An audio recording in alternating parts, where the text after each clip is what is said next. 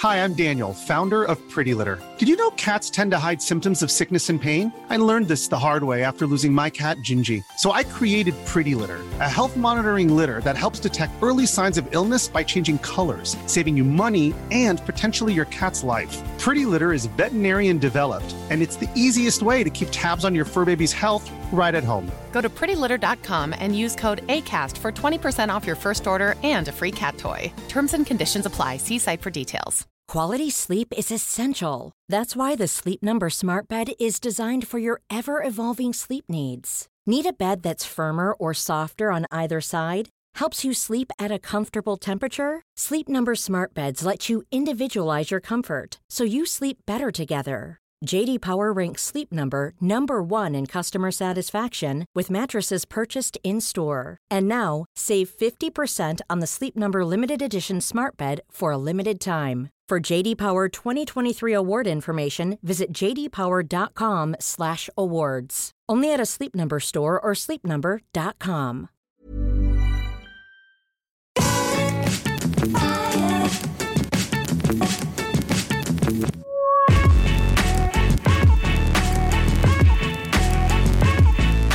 Hello, everybody, and welcome back to the TripleJump podcast. It's a video game podcast. My name is Ben. My name is Peter. And my name is Ashton. She's back. She's here. I'm back from my holiday. Welcome back, Ashton. Thank you. Did you have nice plops? I had a lovely plops, thank you. Yeah? I had a nice time on a beach, and I drank lots of alcohol, and I ate lots of food. Was it warm? It was lovely and It warm. looked very nice and warm. And I got bit by a billion bugs. You got bit? What kind of bugs? I think I was getting bit by mosquitoes. Oh. Yeah, and the worst day of it, I had a grand total of 42 bug bites on my body. You counted. God. I did, because I was like, everyone else in the family was getting like one or two, and I was covered. Did That you just have any happens like to some anti, like, you know, like Yeah, the stuff you can put Pimple on spray. the lemony? Yeah. Yeah. We had candles, we had spray, we had God. everything, and I was getting eaten alive. So Irresistible much, to bugs. One Just of my So delicious. Yeah, one of my bug bites was so big that, and it like was like this big on my leg. Oh so my God. I went into the pharmacy that was near the house, and I was like, "Hello, what do about this?" And I showed him it, and Dr. Cristiano was his name, and he Yeah. went, "Whoa." What's happened there? And I was like, I don't know. Your stupid country is what's happened here. So he gave me some like mega antihistamines and some like steroid cream to get rid of them. So now you're like jacked. Yeah. Full of steroids. I still have one, like a bunch of like still on my hands and my On your arms. fingers. There's Oh, like one no. like right there, Oh. and then I'm like there. Well, you'll be pleased to know It's all that crazy. literally no bugs could possibly survive in the weather that we've been No, I having. know. in Well, this there are some daddy wonderful long legs, September. and that's it. There Yeah. are, but they're But- not going to bite you. No, No. they're not. They're just going to sort of loom ominously Yeah. and then fly towards you suddenly and make ah. Have we got Dead Island to the Spider? Dead Island to the There's Spider. one up there. yeah, there was one up there, yes, He's last week. He's up there. The one that's There's another one up there as Is well. that one? The one that's down there's gone. There's one up in that top corner where Dead Island 2 likes to be. Oh yeah, I see it. So there's lights right next to me. Yes, we've got a few spiders. There's a number of webs in here, but Yeah. nothing that can give you more bites. Yeah. So No, that's yeah. nice. Well, That it's is lovely lucky. to have you back, Ashton. Thank you. And we were. It was a quiet week in gaming last week, wasn't Yeah. it? Yeah, nothing happened. Nothing happened at all. No. Nothing happened while I was away. There wasn't any showcases. There No. wasn't any major leagues. Big leagues, There wasn't yeah. any big drama. This Real podcast will quiet probably be week. a really short one. 'Cause Yeah. there's Nothing really happened this at all. week. to talk about. But of course, we also missed you at the summer party, which we said Oh, yeah. on the podcast last How week was we were that? just about to have. It was really nice. Yeah. It was. Yeah, we were in what do we have, like the upstairs of a bar kind of place. In feel like the you were in, like, a arches. bunker or Yeah, something. It did feel like it's in one of the railway arches, Right, So yeah, it did yeah. feel like a bit like a bomb With like shelter, metal lined. and it was really hot. Yeah. that was another thing I can remember. There was like one AC unit in the middle, and Right. everyone was just congregating around this square, Yeah. like we were worshipping it. But it was nice. Yeah, it was really good. Felt slightly unwell the next day. Oh, did but, you? Did you? Yeah, I didn't even drink that much, but maybe I just not Went eaten hard on the enough or- buffet. Well, no. How was no. the buffet? The buffet was we were very grateful for it being there, and there was some really delicious stuff. But a lot of the sandwiches had like coleslaw in, Yeah. which sort of threw Most of the sandwiches were left. through at the end. through a number of us. But the rest of the buffet was lovely. Lots of like chicken and like breaded, like just finger foods. You know? Yeah. It Was nice. Cultaholics Emma there? No, No, she wasn't. didn't So see. Adam managed to plan a summer party where none of his female employees None of the were. women came. No, Wow. unfortunately. Yeah, I think it was intentional. I think it was intentional. One of the little boys' club, did it? Yeah. Yeah, well, a The lot of boys' partners club? were there. That's true. Yeah, there were A lot several of women there. partners were there, Yeah. but the female employees were for some reason all away on the date. It was that a we did slightly pick more out. exotic buffet. I use the word very loosely. Exotic. In a white British man. Coleslaw. Yes, coleslaw. Chicken. No, it had some like nice Indian food and stuff, Yeah. or like samosas and things like that. Whereas I went in there thinking it was just going to be Sausage rolls. chicken legs and sausage rolls, but Which I there were would've been fine with. some nice like tempura prawns, things like that. Ooh. There was a vegan Exotic. platter, and it was all in the hottest room on Yeah. earth. So Lovely. the later the evening went on, the less sweatier it attractive all the got. coleslaw Yeah, sandwiches. people were like leaving some of the fish and chicken. yeah, but it Vegetable. was really nice, really really good. It was a nice time. Good. I'm And glad you had a lovely time. won't be long until the Christmas party. I That's know. nice. I thought late, that, yeah. a late summer party. But yeah, it was good fun. Each and every week, though, we are sponsored by a very real video game adjacent sponsor, and I believe Peter has the ad read in front of him. Rather, Yeah. You know how Cyberpunk was quite sort of divisive, or remains quite divisive? Because, initially it wasn't that divisive. Everyone kind of agreed this is bad. But obviously you have your big defenders. You have people who are early adopters. James Jenkins. Yeah. Jenkins. He's just in a category of his own. Yeah. He is, yeah. And people get cross about things, Well, Cyberpunk, the people behind Cyberpunk, CDPR, have said, hey, look, we don't like to see all these people getting mad at each other in the world. And not just in relation to our game, but, Xbox fans don't like PlayStation fans. Sonic fans don't like Cool Spot fans or whoever. Nintendo fans. So they have come up with a brand new DLC that they're hoping will just bring everyone together to enjoy them. So no matter what you like, it's coming soon, this Yes. week, I think. Cyberpunk Fandom Synergy. Wow. that sounds nice. That does sound nice. Can we all do the Yeah, we're the merging. We're action? putting all our merging hands fingers for together. those listening on audio Can we form. get a good Synergy. audio of that? I have to do it really Synergy. hard. Synergy. Fandom Synergy. Synergy. It works so well, I can almost believe that it's real. Yeah, unfortunately, it's not. Well, then why do Oh, fingers why? do that? I don't know. If not real, If why not do real, fingers why do fingers that? do The synergy? fandoms are doomed to remain angry at each other Ah, for for liking God's sake. things. God damn. That Sorry makes me. about That makes me There was angry. a brief glimpse of hope in my eyes, and now it's been ripped away. It's Yeah. been torn away. No, we are not sponsored by any kind of fandom synergy. We are, of course, sponsored by our wonderful patrons over at patreon.com/Team TripleJump. If you go and support us there, we have all sorts of tiers available, including main menu and rules boss. We've got a new main menu ready to go, and we're recording a rules boss this week. That's how far ahead we are. There's all sorts of amazing stuff there. Early worst games, early weirdest games. Go check it out. Patreon.com/Team TripleJump. TripleJ.mup is our website. That's where you can go to find all of our stuff, our YouTube, Twitch, Discord, if you want a cameo from us. The shop is TripleJumpShop.com. We're wearing some merch today. You're wearing some No. merch. You're not wearing any merch. That's I've lost my despicable. jacket. And there's a shirt under there as well. Look I'm at worried that. I've left my jacket on the plane. Oh no. On the plane. I don't remember taking it on holiday, but I haven't seen it since I Okay, left so on holiday. it's somewhere potentially. Yeah. What's out on the channel this week, guys? What's been happening? I don't know. I do know it's right there. It's right there. You've written Yeah. it down. It's a big rank list again, and it's relevant. It Of is a game relevant. that came out It's timely. very recently. It's ranking all of the Baldur's Gate 3 companions. I bet people will completely agree and have rational discussions in the comments. I have Fandom one. synergy. There's got Yes. to be one that's the best. How was it ranked? Was it like likability? Whether It you was- can flip a bear. a Yeah. number of factors. There was if they're bear flippable, obviously played a big factor. Yeah. There was also are they a dick? How valuable they are in combat and their other various skills as well and usefulness. if they're God's favorite princess, Yes. does that make them number one? That would be spoilers. That Well, would would be that would be spoilers, I spoiling. guess, There might be a yeah. prince at number one. We can't possibly say, but that Not God's favorite prince or princess at number one. possibly. Maybe, I don't know. It's just no way of knowing. But there is actually, if you go to youtube.com/Team TripleJump and watch that ranked video because it's out now. Also, thank you very much to everybody who bidded on our art from SMTJ Live. The listings have now ended. I think they ended on practically the same number. and it did so- fluctuate. Like, I think there was a time period for each of us where we were all in last Yes. and in first. So You guys had double what I had for a while. everyone loves all three of us. It's very Ah, nice. thanks. I saw that someone bought the slime bath. Yes, Yeah. somebody like did. £30, which, do you know what? Big up. That's bonkers. I have to make sure I but put hope you enjoy it.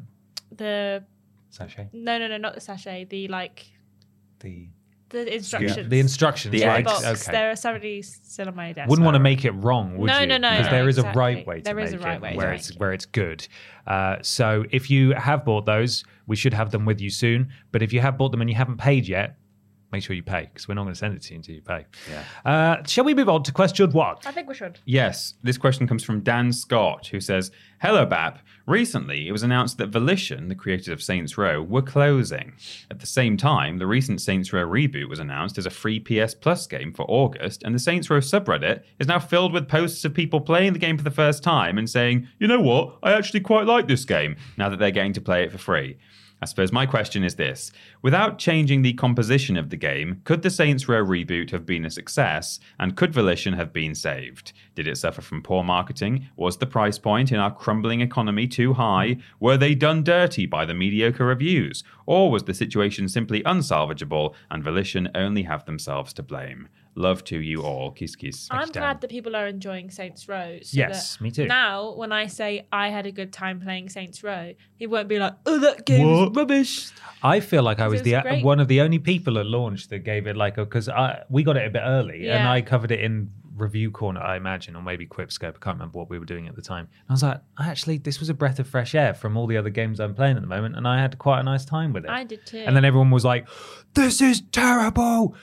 You're an idiot if you like this game. Yeah. And yeah, maybe people should have just given it a try. Well, I went onto the subreddit and the top post, I don't know if it was the top voted post, but it was a recent popular post, was called "Actually had a lot of fun with it. Wasn't nearly as bad as I was led to believe back when it came out." Yep. And according to Metacritic, this doesn't tell us when each review came in, so some of them could be recent, some of them could be from a while ago, but at the moment it stands at 61% according to 66 critics, but only 3.0 out of 10 according to 1,057 users.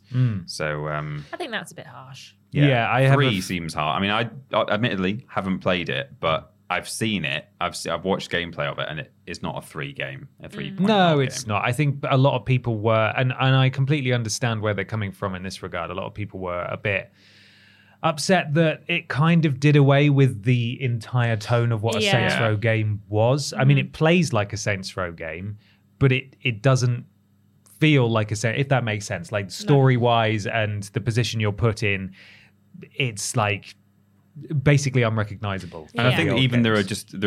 are many instances, not all the way through, but there are times when it doesn't even look like a Saints Row game. Like you do get sort of pops of like wacky, insane action, but there are moments from that game where you can take a screenshot and think, what is this? What, like, specifically It's what desert. game is this? Yeah, It's desert. so much desert. Yeah, and it just doesn't look as Saints Row as Saints No. Row does. But they were trying to sort of reinvent it to an extent. It's a question of whether that was the right thing to do or not. I mean, I think personally, obviously, even you two would admit, I'm sure, that it was a buggy game. Oh, yes. It was a very buggy game. I think it's not unfair to say that it was a bit visually outdated as well, just graphically. Like, it wasn't exactly cutting edge. And the other thing I was going to say was that it didn't sort of look like a Saints Row game, and it wasn't really marketed in quite the same way as well. But ultimately, I think to answer Dan's question, do I think that it suffered from poor marketing? Was the price point too high? I mean, it's the same price point as various other games have released at, and they've done very well. So to me, I think it's probably a combination of it being buggy, because that's going to just turn a lot of people off, even if it's at its core a good game. And then also maybe they went the wrong direction with the sort of the slight change in tone, because people play Saints Row for Saints Row, and that wasn't quite there. They changed rim jobs, which was the whole joke of that being a garage chain, to gym robs. Right. And it's like, right, so why even bother with the joke then? If the joke was already there and you've sort of watered it down to the point where it's nothing. Yeah. There were so many places where it just felt like you could have had like a real bit of satire here, and for the sake of playing it extremely safe, it's like it's stingless. There's nothing. There's nothing to it. I don't think that Saints Row is the reason that Volition was shut down. No.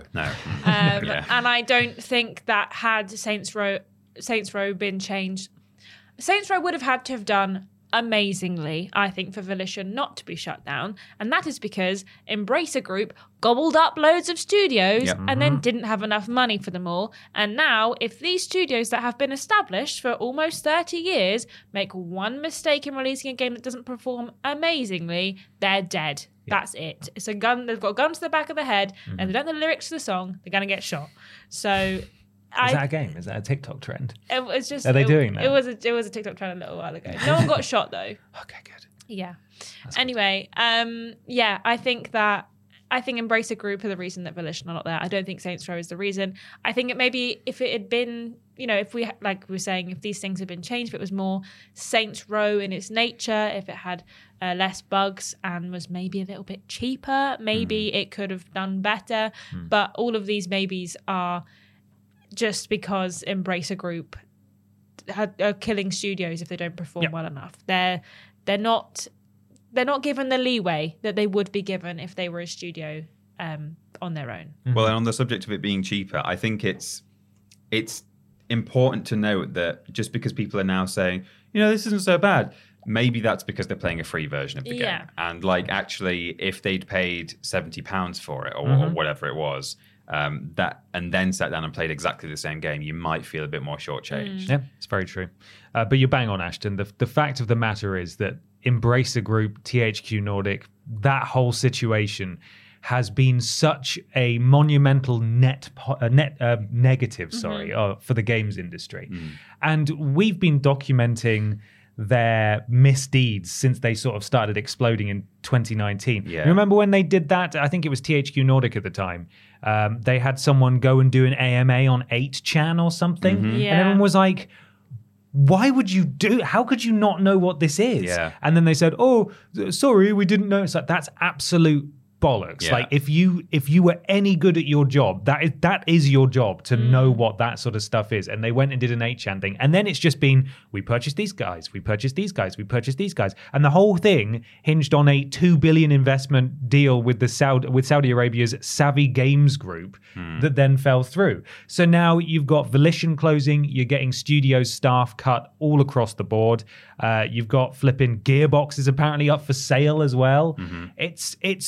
It should be criminal. It absolutely should be criminal. I don't know enough about business to say whether it is or it isn't. What do you mean? Look at your shirt. But I mean, I am wearing a Brian Butterfield shirt, and so I do know about how to fail a business. But it feels wrong. This shouldn't be allowed. And it's just, we talk about the Xbox acquisition of Activision Blizzard and potentially going after other targets. And we will, of course, talk about all of the leaks later on in the big discussion. But this is like worst case scenario. We talk about how it doesn't feel right about all these acquisitions going on. But this is worst case scenario where it is quite clearly mismanaged from top to bottom.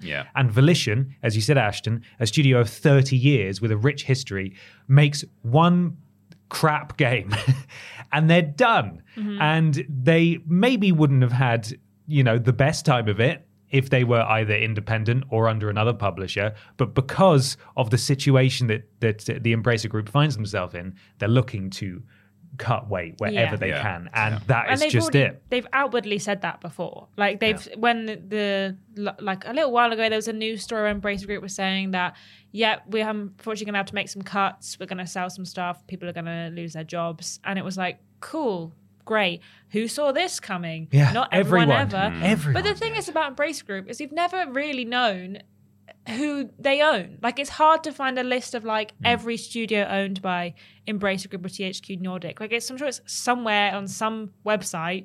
But if you Google who do Embracer Group own, it the last time we had a look, I was like, I can't tell who is owned by who here. It's very confusing. And so it's really hard to gauge what they've actually put out from all these studios over the years. Because we said this a little while ago. I think this is the reason I think this is hard to find. When we were talking about Embracer Group a little while ago, we said, what games have they even made? What are these studios creating?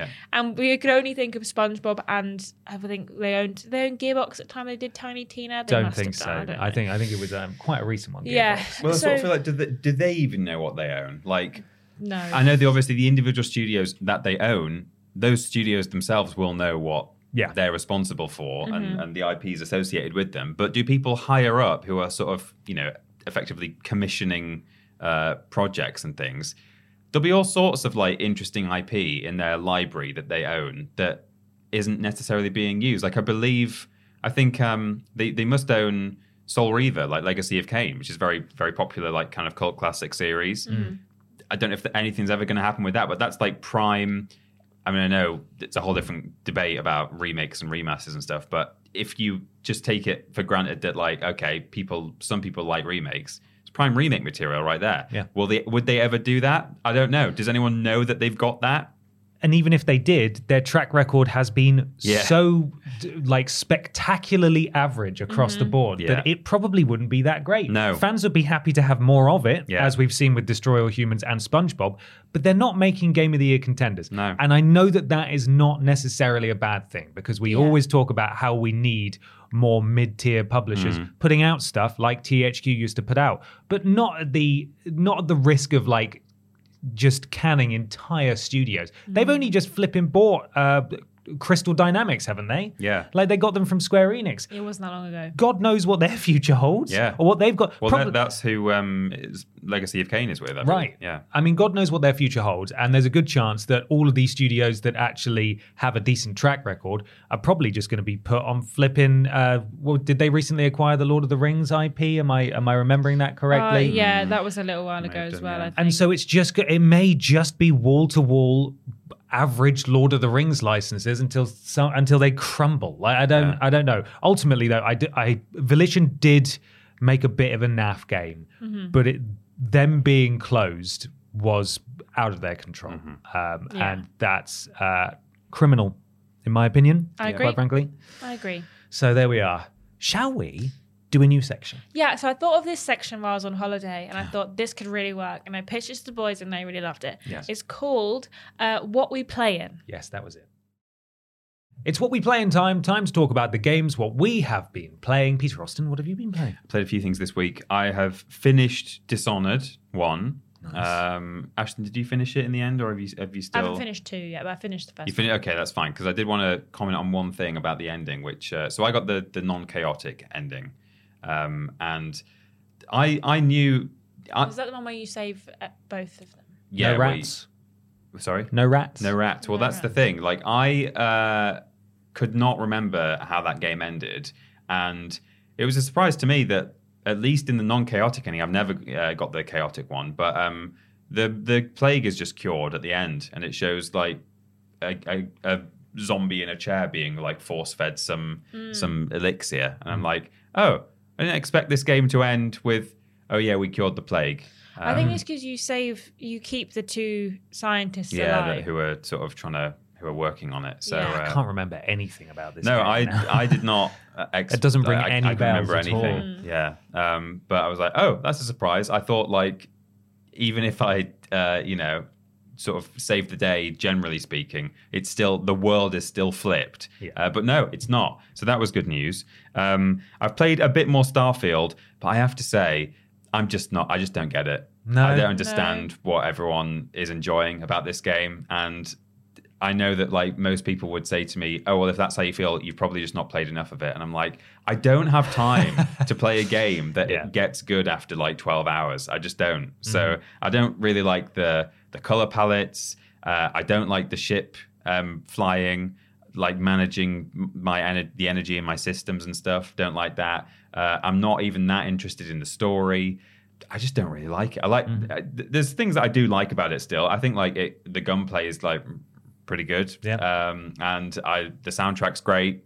But yeah, I don't like the over-encumber mechanic in this one, where you just die if you've got too much stuff in your pocket. And the outfits, and there's just a lot where I'm like, it's just not for me. I'm not feeling it. So I'm not saying I'll never go back to it now, but I'm putting it aside, and I'm going to play Baldur's Gate instead. So I'm going to play that next week. Assuming I have finished Separate Ways, the Resident Evil DLC. Oh, yeah. Is that out? It came out at midnight last night. Wait, which DLC? Oh, it's a Resi 4 remake. Oh, was this The announced Ada last one. week? No. I don't know when it was announced announced, very but recently, it's yeah. part of the... So the original game just came with a separate mode that you unlock afterwards called Yeah. Separate Ways. It was just on the disc, where you play as Ada. And now Separate Ways is out on the remake. And How much does it cost? $9.99, I think. Oh, Okay. not too much. And it's a lot of fun. It like opens. I mean, I don't know. I should be too spoilery. It opens with a boss fight, which Right. didn't expect, and it's completely different to, or at least it begins completely differently to the Separate Ways in the original game. Because in the original game, you start in the village as Ada and go around and break a few people's necks and stuff, and Cool. yeah, real cool. Whereas in this one, it opens with a cutscene where Lewis, your boy Lewis, Yes. Louise, is in a dungeon cell and you've got to release him. And he's just sort of doing flamenco by himself in his jail cell, just going, He's flipping nuts. he's a isn't he? great guy. He's crazy. Anyway, I won't say any more, but that's the opening cutscene, and then there's a boss fight, and then it just continues in that very nicely remade world with some. So when you said that Separate Ways unlocks after you finish the campaign, were you talking about the original? In the original, Okay. it I was gonna unlocks say, as a I didn't bonus see an mode. option when I finished. In the This original, one that's is paid how it for. worked, and now they've monetized it. Whole new But- campaign. Well, Yeah. I look forward to seeing reviews, and then I might get that because I Yeah. enjoyed Resi 4. So I've only played a little bit of it because, as I say, it only released at midnight in the UK last night, and I got back late, and I was like, yeah, I'm not going to bed yet. But it from what little I've played, it seems good so far. But Great. you can't really go too far wrong with these Resi remakes, really. So it's probably going to be at least fine.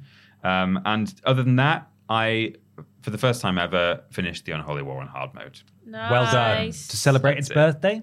Yeah, 25 years. Amazing. It's 25 years How old old are you, Ashton? on Friday. 25 years 25 years old. There we Goodness me.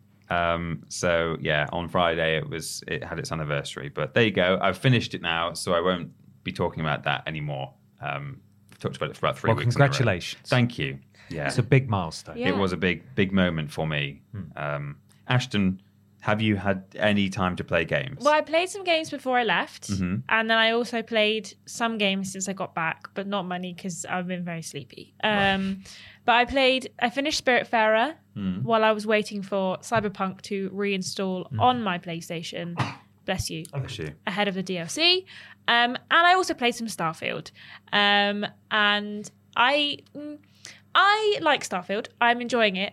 But I hate flying my spaceship around. Mm-hmm. I hate having to make a spaceship. Before we went on holiday, I had what can best be described as a tantrum when I was making my spaceship because I found it very, very annoying. I didn't understand it. It didn't explain anything to me. And I was like, I'm just going to buy a spaceship. And my boyfriend was trying to explain to me. And I was like, nope, I'm just buying a new spaceship. I don't want to make one. I don't understand it. So when we got back this week, I tried my best and I made myself a spaceship. And now it looks like a turtle. turtle. Brilliant. A turtle by accident. I haven't even attempted to make a spaceship yet. No.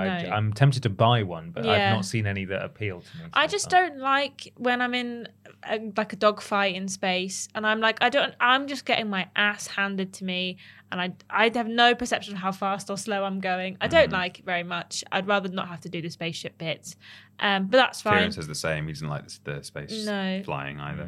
But I'm enjoying the game itself. I'm just being a nice girl, just walking around saying, do you need any help? I'll give you some help. I've done a few of the story missions. I'm not sure if I'm going to finish it yet. I think that it's not captured my attention in a way where I'm like, oh, well, when this next game comes out, it's going to have to wait because I need to finish Starfield. Like, I don't quite feel that way about it. But then it's one of those games that I guess you can just pick up and put down whenever you have some spare time. Yeah. So, but yeah, I'm enjoying that so far. I've also played something else I'll talk about very shortly. But Starfield's been the main thing that I've picked up this week since I got back. So Nice. Yeah. Nice. I had a very busy weekend, so I didn't get a huge amount of time to play video games. I played a little bit more Starfield and I got to Neon. And then I had like 3 conversations with this one person, and then my eyes just started glazing over. Oh my God, I'm stuck in Neon. I've just Are you? remembered I got arrested. I went into the area, and I'd accidentally stole a coffee cup while I was in one of the other areas. How could you do that? So I had an 140 credit bounty on my head. That's not the value of a coffee cup. So they arrested me and they put me in the prison, and now I can't get back to my spaceship because the place where you land your spaceship is restricted because I haven't entered Neon. No. So I'm like stuck there and I can't figure out how to get to my spaceship. Brilliant. God, is that actually You've like been a glitch? trapped. I don't know how to get out. I'm gonna have to try again. But I was sat there for like half an hour being like, how do I get out of this? And it kept taking me to this lift, and the lift wouldn't let me to where I needed to go. And I was like, I don't know what's going on. Oh no. So I mean, I might be that's trapped in a Neon. playthrough ender if I've ever heard it. I Like, know, you know I what? might be I'm done stuck. with this game. But also last night, my boyfriend got killed by a bug, and the autosave had saved this just as he was about to get hit by this bug. God. So he just kept dying. Why is it over and auto-saving over in and combat? I over didn't again. realise it does I don't that. know. So it's like saved as he dies. So he was just stuck there. So then he had to go back and reload his save from like half an hour earlier because he kept getting killed by a bug. Anyway, sorry, that's I mean, it sounds great. It sounds like you're in a fantastic spot in this game. I've signed up with the Freestar Rangers, which is why I've gone to Neon. But yeah, I was talking to this guy, my eyes glazed over, and I just decided I'm too tired to play this game. Yeah. So then I watched 4 hours of television instead, and just sort of went into a comatose state. And I haven't played any more since because of Lies of P, which we got a code for. Tweet. And I started it up and I thought, well, I really want to keep playing Starfield because it's the kind of game that I don't want to lose my momentum with because I will forget everything that's going on. And unfortunately, Lies of P is really good. And now it's all I want to play. Yeah. And Starfield's just going to have to wait until maybe I come back to it at some point. So unfortunately, while you lot probably thought, TripleJump, they love Starfield. They talked about it for like 50 minutes last week. This week, he hates it. She's stuck in a lift. I'm stuck in a lift. And I'm playing Lies of P. So unfortunately, Starfield... James Jenkins still loves it, though. James Jenkins is Starfield. Yeah. He's going Gaga He's the star for of the Starfield. field. Gaga for Star. But unfortunately, I'm going to be taking a little break from it while I play some more Lies of P. And that is literally all I've had time to play. Hopefully I'll be able to play some more Lies of P this weekend. I'm a little bit concerned though, because I got stuck on a really hard boss fight and I managed to do it. And then I was listening to a podcast where people were talking about the game and they said, oh yeah, there's this early game boss fight. And it was the boss fight that I got stuck on. And I was like, oh no, I've not even scratched the surface. It's going to get so much worse for me. So I really do want to finish it. I'm gonna try my best, but also life is very short, and the older I get, the less patience I have for being frustrated by games, and I kind of just want to enjoy myself, which is crazy, but it's sort of a reckoning I'm having to or a realization I'm having to sort of accept about myself the older I get, is that I actually maybe the games that I used to enjoy, maybe I don't enjoy so much anymore. Yeah. However, Lies of P very good, and I think maybe we should hop over to the review corner and talk about it, and then Cyberpunk 2077 Phantom Synergy. in a bit more detail. Hello, we're here in the review corner. Ooh. Oh, hi, I'm James. I'm snuck in again, and I'm joined by Ben. Hello, James. How are you? I'm good. How are you doing? I'm doing well, thank you. Fantastic. All the better to talk to you about Lies of P. Oh, Life of Pi, you mean? Life of Pi, yes. I keep confusing it in my head, but yeah. It is a very similar one. It is. So this is it's a brand new video game, James. Wow. It's been attracting quite a bit of attention the past couple of years because people have said, oh, that looks really promising. And then they had a demo out earlier this year that a lot of people said, oh, it actually is really promising. It comes to us from NeoWiz, who I'm not really sure of their lineage and what they've made before. It seemingly came out of nowhere. I think there might be an Asian developer. I'm not sure. I believe so, where. yeah. Maybe they're Korean, citation needed, I'm not entirely sure. Yeah. But this is their first effort that I've ever tried anyway.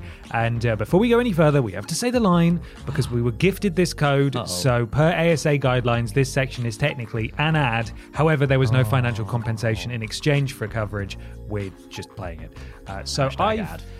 played maybe 7-8 hours of the game so far. That's pretty good. And to give people an overview of what it's about, it is loosely based on the Pinocchio story, but obviously very different. This is actually the synopsis from their Steam page. So here we are. Yeah.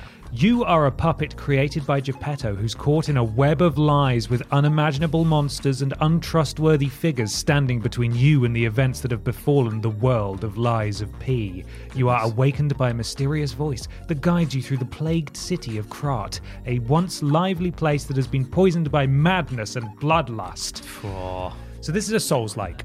Yes. This is a Souls-like, and normally I don't really go for Souls-likes because, as I've said on this podcast numerous times throughout the years, if I want a Souls-like, I'll just play a Souls game. I want the real deal, you know? I always find they're missing Yeah. something that doesn't feel quite right. But this one, I was going to take the plunge with. I thought, you know what, I'm going to try this one because it reminds me most of all of Bloodborne. Yes, Born Blood. Yes, good. which is my favourite Yeah. of the From Software games. And the world of, obviously there's the city of Krut, but this world of Lies of P, it's almost like Clockwork Punk, if that I makes don't- sense. It's kind of the worlds It's- of Bloodborne, Bioshock Infinite, and Dishonored, like all rolled Yeah. into one. That's a nice sort of explanation for it, a nice category. Yes, if there is such a thing, if it can be defined. The world is fascinating, and it's a fascinating sort of take on the Pinocchio sort of cinematic universe. Yeah, the Sure, PCU, why not? for sure. But yeah, how have you found it so far? Because I had a similar sort of concern of Souls-likes, but I've also played it by only a couple of hours worth. Yeah, how are you getting on? This is, I think, the best Souls-like ever made. That's right. I'm going to say Big statement. Is it on the Okay. same level as a From Software Souls game? I'm going to say no, but I think by quite a sizable distance for me personally, this is the best one I've ever played. To the extent that I that's good. would quite confidently say if you liked Bloodborne and you've been looking for something similar, this is the safest bet. This is the closest thing you're going to get because Sony aren't going to pull their bloody fingers out and make it happen. Of course not. So, yes, I'm really, really impressed by it so far. And it will be instantly familiar to Soulsborne fans in a lot of the mechanics that it has. So it has stargazers instead of bonfires or lanterns, if you will. You open shortcuts as you make your way through the levels. You have... The currency is ergo or ergo, which sort of powers the puppets. It was the mysterious fluid that allowed the city of Krut to become this incredible technical wonderland because they were able to infuse it into these puppets to automate a great deal of their, the day-to-day workforce. So police, fire, that sort of thing. Essentially, looping back to the story, something's gone wrong with the puppets. Yes. And they've sort of gone corrupted and just started attacking all the civilians. So you don't find that many human beings in this game. That's a lie. You do find a lot of human beings in this game, but they're not alive. Yeah. They're just sort of that's the bloodied thing. corpses all over the place. So you're trying to get to the bottom of it. You've got Hotel Krat is sort of like your hub area, your safe zone. That's where you can upgrade your weapons and talk to NPCs and people that you find in the world and bring back. You can buy some items. Level up there with a woman. Again, very From Software. I think the combat's really fast and I like that. Or it's actually quite slow, depending on what you do, because there's a lot of customization in this game. Yeah, so I've barely sort of touched on that, but I've noticed that it's separated out by like your hilt and your actual weapon or blade or whatever. That's however they exactly categorise it. Yeah. You can buy some of them, and you choose a starting one, obviously. But you find most of them in chests and around the world, and you can use them as is, or as you said, you can split them from the handle and the blade and then combine them to create different things. You have to go back to the hub area to do that, but they obviously all have different stats. Some of them are great swords, quote unquote, so they'll be a bit slower. So I've combined like the starting handle, which is quite fast, with a great sword blade, so that it's sort of a middle ground but does a fair bit of damage. And you also have sort of like special abilities that I think they're called Fable Arts, which obviously is a lot like weapon arts in Dark Souls. So each handle/blade has its own characteristics in that regard as well. Like usually games will say, oh, you may want to change up your approach like for different challenges. And this is the first game where I've actually gone, okay, I'm not getting anywhere here with this boss. I need to go back and juggle my equipment and change things around and give it a go. If you get hit while blocking, your health will go down, but it'll sort of be slightly faded out. And It's if got you that Bloodborne-esque recovery it does. system, If you doesn't it? attack Yeah. back, if you get aggressive, you can regain some of that health. If you just take a straight up hit, you can't do that. But if there are certain circumstances where you can regain some of your health.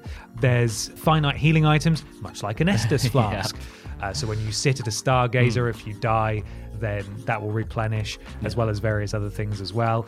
One of the things that I like so much about it that I think really captures the essence of a From Software game is just the really horrible, unnerving environments, because you're not in the city the whole time. You do go to various places. Yeah, the atmosphere is brilliant. I've streamed it earlier this week, and genuinely I'm really getting that feeling of, oh god, I don't know what's around the next corner. Each area sort of introduces a new horrifying puppet abomination, and I won't spoil it, but there were several moments on the stream where I was saying, oh god, what's that thing? Oh no! Oh, why would they do that? Why would someone make a puppet like that? That's awful. Good. And then it's like coming at me, and it's all like spindly and weirdly moving, and awful. Real sort of Bloodborne vibes, especially out of the the FromSoft pantheon. It definitely captures that. So it's just something very creepy, especially with the lighting. It does look beautiful as well, at least from what I've noted from like the starting area. Just having these freaky puppets not quite moving right and just coming out at you all from jerky nowhere. And strange. Oh, it's brilliant. Horrible. There are obviously bosses, and they have introduced a mechanic whereby you can use a finite resource outside of a boss area, and this is how you know it's going to be a boss area. And you will get a spectre that will join you in that fight, like a little NPC companion. Little like a summon. How interesting. Exactly. Amazing. However, I have found that to be massively hit and miss. Sometimes they're really helpful at like pulling the aggression of the boss, and other times they just get hit 6 times in a row and die, and you're like, brilliant. Well, that was a complete waste of that resource, I suppose. Your nose doesn't grow. That's something. No. However, there is obviously it being in the name, lies play a big part, because there are these rules of puppets. They're not allowed to lie. And as P in this game, you do get many opportunities to tell lies in order to progress. And it'll say something like, your springs react to the lie or something. So clearly there's something else going on here. I don't know. That's very cool. Don't know what it is yet. I do have a few issues with it, though, which I think is what makes it not quite reach the heights of a proper Soulsborne game. The difficulty spikes I have encountered are immensely frustrating. I have come across a couple of bosses now where it felt like they were so hard, which did not match the level I'd played through. It'd be like, okay, this is challenging, and then I get to the boss, and it's like, I'm going to just smash you into the ground as hard as I can, and you're going to die. Is it just on that subject, is it a bit more sort of linear? I think it's meant to be sort of level, sort of sectioned off in certain levels, right? But do you have the option, if you run up against brick wall, to go try a different level or a different area? No, not so far. No, you're very much on the path you're on. You pretty much just got to run around and fight the enemies that are in the area that will respawn. Yeah, makes it a bit trickier then. Yeah, so that's an issue I've had. I would say that some enemies are surprisingly tanky as well. Like the area I'm in at the moment, they're just small little androids, and they have so much health. Oh, wow. Okay. And that's annoying. Again, a lot of this might be get good, but even so, it has the classic From Software. Enemies can hit you through walls, but if you swing slightly wrong, your weapon will bounce off the wall like you're fighting in a corridor or something. I noticed that. It's very much they have stuck to that sort of Souls-like or Soulsborne formula to a fault almost, which is not necessarily a bad thing. I really enjoy how familiar it was almost immediately. Yes. But it's just like slightly noticeable when you sort of compare it to a couple of the more quality of life changes, I guess. But absolutely. So that was kind of annoying. And also it comes with performance or fidelity modes, and even though I had it on performance, there was some slowdown in certain areas. Largely it looks great, but in some areas it did slow down a little bit, so that's worth bearing in mind. But honestly, that's kind of my only feedback, is that it's too hard sometimes. Like other than that, I'm really enjoying it, and I only intended to dip into it for a few hours and then go back to Starfield. And now, unfortunately, Starfield's going to have to wait for me to finish Lies of P. So, maybe you'll get a few patches whilst you're, away from it. But no, that's promising. That's really promising. Yes. From the small amount I played, it's very good, very good, very promising. Absolutely. So thank you very much to Nearwiz for providing us with the code for this. It's out right now on PS5, PS4, Xbox One, and Series. It's on Game Pass, and it's also on PC and Mac as well. So it's pretty much everywhere apart from Switch. So if you're interested, you want to scratch that itch, go for it. I recommend it. It's hard though. It's bloody hard. Yeah, prepare yourselves. Well, thank you very much, Ben. I guess I should clear off and leave you guys back to the podcast. See you later. Bye. Bye, James. Bye. Oh, hello. I'm back again. I've ran to a different corner in the review room. Hello. I'm here with Ashton this time. Hello, Hi. James. We have a ginormous room that's just for reviewing. Yeah, it's brilliant. So many unreviewed games yet to get through. But what have you been playing? I've been playing some of the Cyberpunk 2077 Phantom Liberty DLC. Nice. It is coming out next week. If you're watching on the video version, just to clarify things, this footage is not our footage. We're not allowed to show you our footage. We're only allowed to show you what CD Projekt Red sent us. Yeah, so, strictly approved B-roll. Yes, exactly. But I've been playing a little bit of that. I haven't played too much of it. Yeah. It's quite a bulky DLC by the sounds of things. So I've not finished it, but I've played the first mission and I've gone out into the exploring of Dogtown, which is where we're set. Amazing. Also, there is obviously the big update 2.0 situation, which is great, and it's got a lot of positive things. But however, when I did load up my save to go into the DLC, completely different, right? They've changed everything. They gave me all my perks back. All of my stuff's now just gone and basically useless. So I had to basically start again. Yeah. So if you're going I'll just jump straight in from the end, I almost think you'd be better off starting again. I've seen a couple of people saying the same thing. It's probably highly recommended. In fact, maybe CD Projekt Red themselves have said, it's probably. I'm sure they recommended it themselves to start again. Yeah, which is fair. But, so this DLC takes place midway through the story. So I mean, you can do it at the end, but it's kind of recommended to do it halfway through your playthrough, just because it kind of makes logical sense to do that. The DLC adds an entire new ending. So there's already, I think, about 4 or 5 endings to Cyberpunk. This is another one that they've added on. Which obviously we'll see how that turns out as I keep playing. But essentially the story is that you go to Dogtown. You're summoned there by someone called Songbird, who says, please come to Dogtown, please. Mysterious. So you go over and she hacks into your relic. Oh, no. Yeah, and so she's talking to you. She's a net runner. Everyone's just getting inside your head in that game. Exactly. Yeah. And basically, you have to save the president of the United States. Amazing. Who ends up in Dogtown. Yeah. And you have to take her around the place to try and save her life and get her back to being the president. Yes. There is a new gang. So there were the animals and all that kind of the gangs around. Yeah. This is a new gang that's just in Dogtown. There's no police. It's just this gang. So it's quite a self-contained little area. The whole point of Dogtown is that you can't go in unless you've got clearance, and basically no one has clearance. There's this kind of military commander guy who's taken over, and he's just running it how he wants to run it. And he's kind of the big bad. Nice. But I'm really enjoying it so far. Obviously, with the 2.0 update, the game does look fantastic. Yeah. It plays really nicely. All the upgrades that they've done to the game since release. This is obviously, as they said, the final version. So I think that it's a really good time. If you've been putting off playing it, I'd recommend playing it now.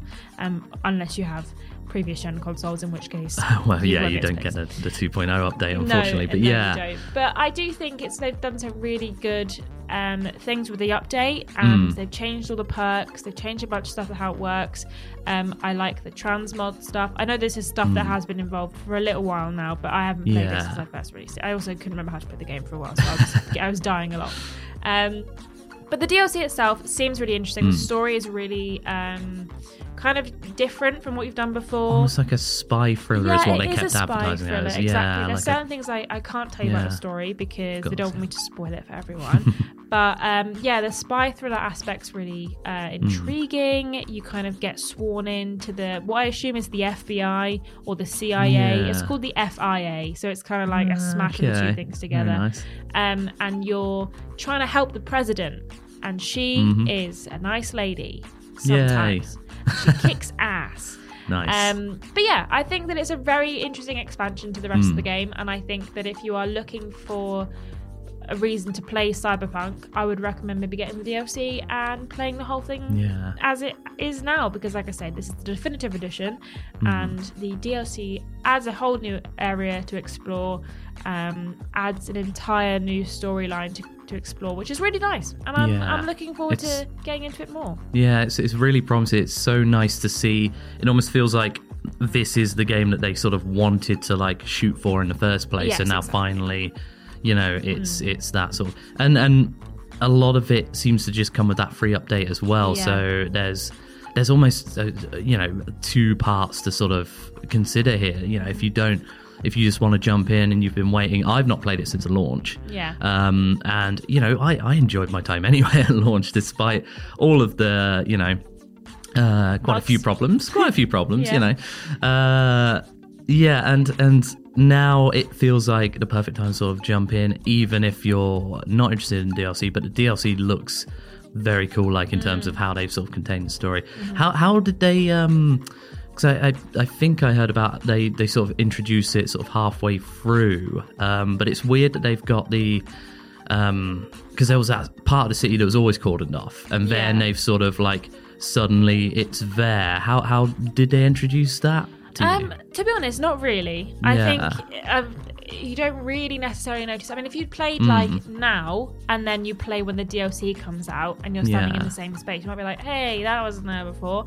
But for the most part, it doesn't seem like it's just kind of been shoehorned in. Yeah, it's not like plonked in. Because like you said, there randomly. was an area where like you couldn't get in. So it's kind of like it's been there, but no one was going in there, so it's not a big deal.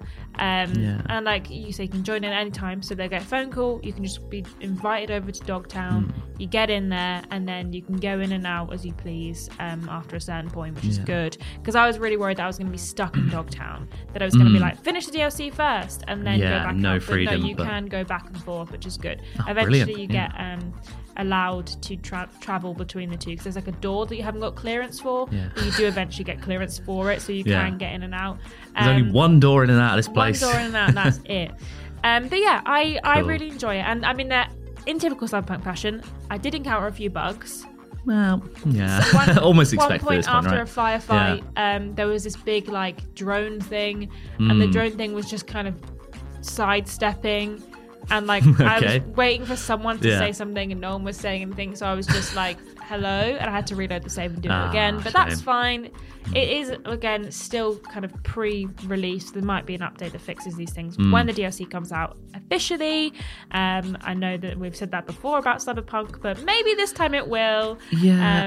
It does feel like it's I mean, again, I can't comment like personally from experience, but it sounds like all of these bugs have slowly and surely through the updates, been squashed down to like, there's still going to be some, I'd imagine, but I guess more acceptable levels, hopefully, anyway. I was also really worried for a bit that Johnny Silverhand, aka Keanu Reeves, wasn't going to be in the DLC. Oh no!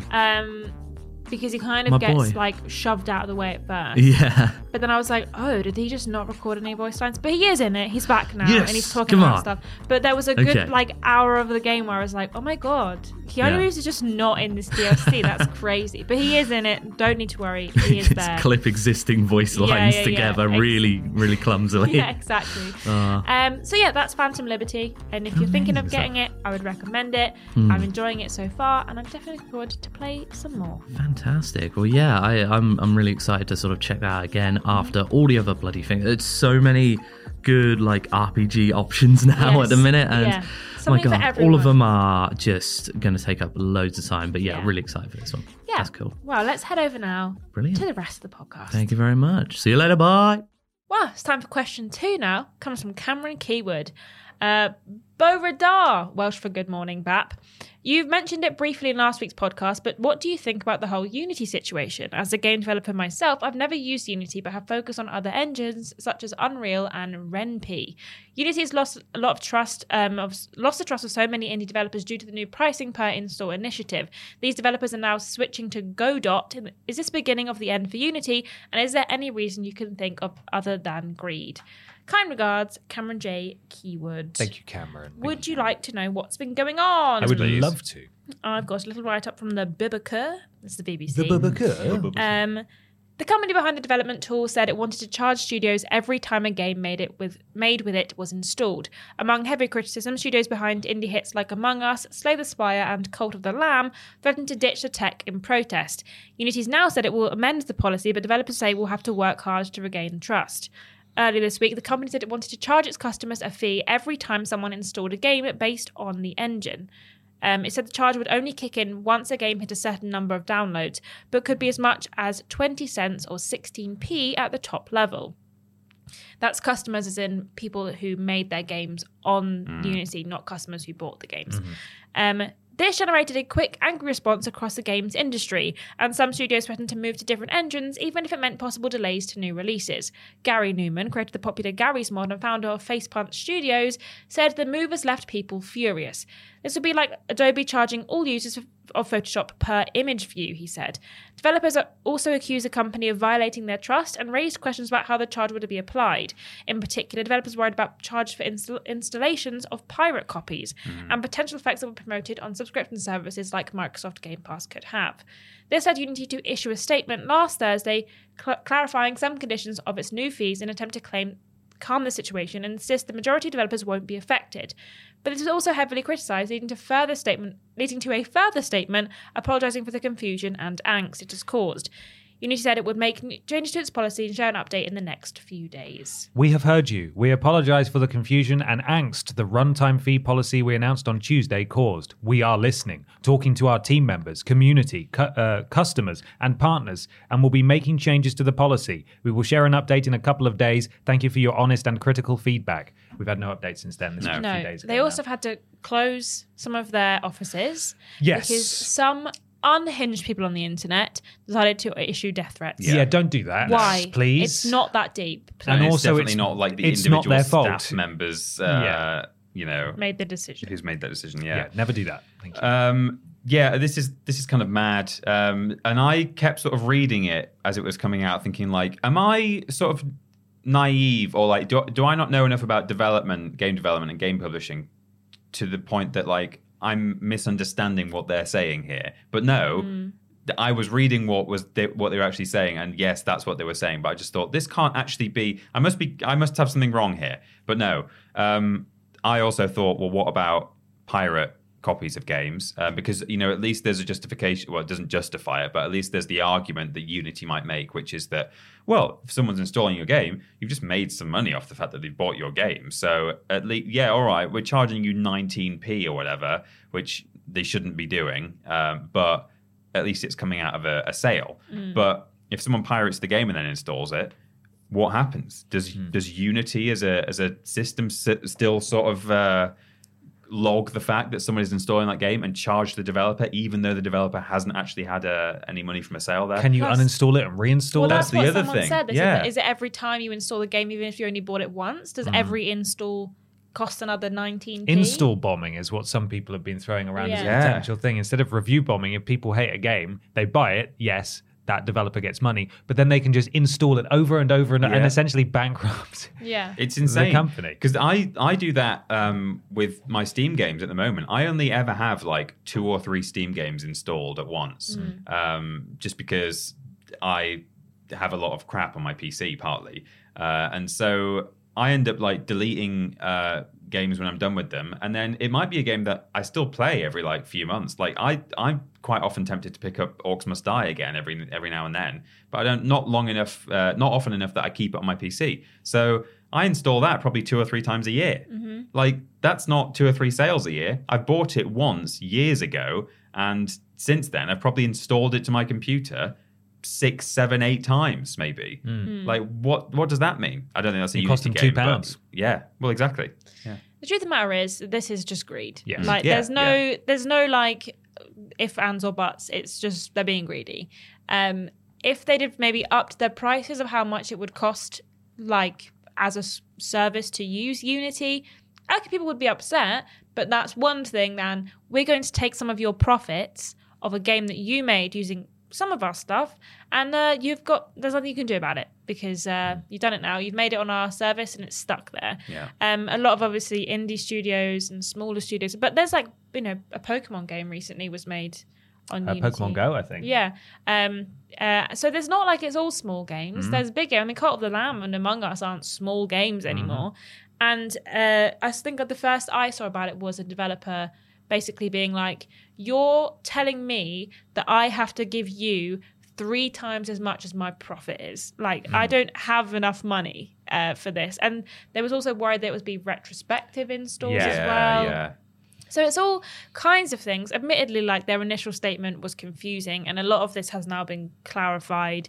They've said that it won't affect the Xbox Game Pass things. That was another concern. Yeah, they've said that it won't it won't include retrospective stuff, and retroactive. Sorry, and I think they've also said that it won't include pirate stuff as well. But still, How can they know? Yeah, exactly. It doesn't. Like, If does they it know just what is and trigger isn't something? like pirate Why haven't they been doing more? Yeah. But again, it's because it doesn't say purchases. If it was purchases, it would make so much more sense. But because they're saying installs, that's where the issue is. Like, because like you say, if it just triggers a thing that, this game's been installed, then how do they know where that game's come from? Yeah. So. It is dreadful. I don't think you can really say much in defense of this at all. I think it's indefensible, quite frankly. It's come out of nowhere. It's obviously completely taken all developers by surprise. And it was super ambiguous to begin with, which is, as you were talking about, Ashton, like that people thought that they would potentially owe hundreds of thousands of dollars in back payments for something that they were going to try and sneak in at the last minute. A lot of the write-ups that I've seen about this and a lot of the discourse I've seen about this makes the very valid point that at this point, the relationship is irreparably damaged between Unity and the people who use it. I imagine a lot of people will now permanently jump ship because if they try it once, there's a good chance they might try it again. Or something else. And also, they have not promised they will completely walk it back. It sounds like they're just going to come back with a slightly altered version of the deal, and it's still going to suck. So hopefully, they completely do away with this because it's bollocks. And whatever they do come back with, if they come back with something that isn't it completely walked back, I hope it's perhaps a bit more acceptable to developers because this is just awful. Well, that's the people that are really affected by this, is the people who are currently developing games who, like they've said... They're like 4 years into a development cycle. They're now worried that they're going to have to switch... is it software? Engine, sorry. To something completely different and essentially like not start from scratch, but pretty much start afresh in a new engine, which is kind of the most difficult thing to do this far into some of these games. So it's a big shame for these smaller developers. It's just like having everyone's confidence completely shaken. Like Unity was just this platform that people used for years and you knew how it worked. And then suddenly they've come and said, oh, by the way, it's completely different now. And everyone's gone, taking all your money. Hang on, what? This has never been... And now even if they come back and say, oh, actually, you know what? You're right. Sorry, we shouldn't have done that. There's always going to be something in the back of developers' mind saying, this isn't as safe as it was. Thinking about it, is it Unity that Alex was going to use for our game? No, I think he's using Unreal. So Unreal. I did think that, but I think, the game we're making is not going to be in Unity. But you're right as well, Ben, that like because this is like they have irreparably damaged their reputation on this. Hopefully, it also like because when things like this happen from one specific company, it makes you think like, is this what several other companies, like big names, were also thinking? Like, you know, in that industry, have they all been saying like, we could start charging for installs, and then one of them has gone for it. So I hope they've sort of made an example of themselves. And if anyone else was thinking like, oh, we've heard that Unity is about to announce this thing, maybe we should look into that as well.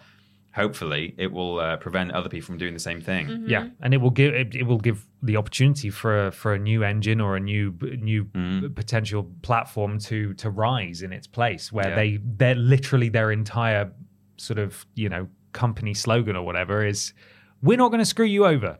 Here's an engine. You know, it's brand new. Zero cost per install. And you know, you can come over here and do. I mean, if Unreal or like Epic or you know whoever wanted to really take advantage of this, they would just say, "Oh, by the way, our thing doesn't have any." You know, they would just. This is a great opportunity to just get even more market share. But also, it's a good opportunity to see if people jump from Unity, how that changes some stuff. Because there's a lot of obviously similar assets that are used in a lot of Unity games. So maybe if everyone goes somewhere else, we'll see if there's a bit of a shift in what games look like and which assets start getting reused over absolutely. and over. There's a reason my first Unity game is something of a meme. You know, when you see these games on various storefronts that are like £1.50 and they use these crap assets and these crap animations and it all looks the same. Like the Last of Us ripoff that we played. Oh, The Last Hope. Yeah. Dead End Survival. Dead Zone Survival. Dead Zone Survival. Yeah, that was quite clearly an asset flip video game where they just ripped some assets together. That may have even been on Unity, actually, which just goes to show that everyone, you know, from all levels of skill uses this engine. This could have far-reaching implications. So hopefully it doesn't happen. I mean, they may have released a statement by the time this podcast releases. We're recording on Thursday, but as yet, nothing more. So we'll see. It's time to do something a little bit strange. You're right. Yeah, there's a little bit of a puddle on the... Oh, a puddle. I think maybe from the bottom of my cart. Okay, not the ceiling. No. That's good. I don't think so. That would have been a bit weird, wouldn't it? Sorry. A little bit strange. Weird. It's weird news.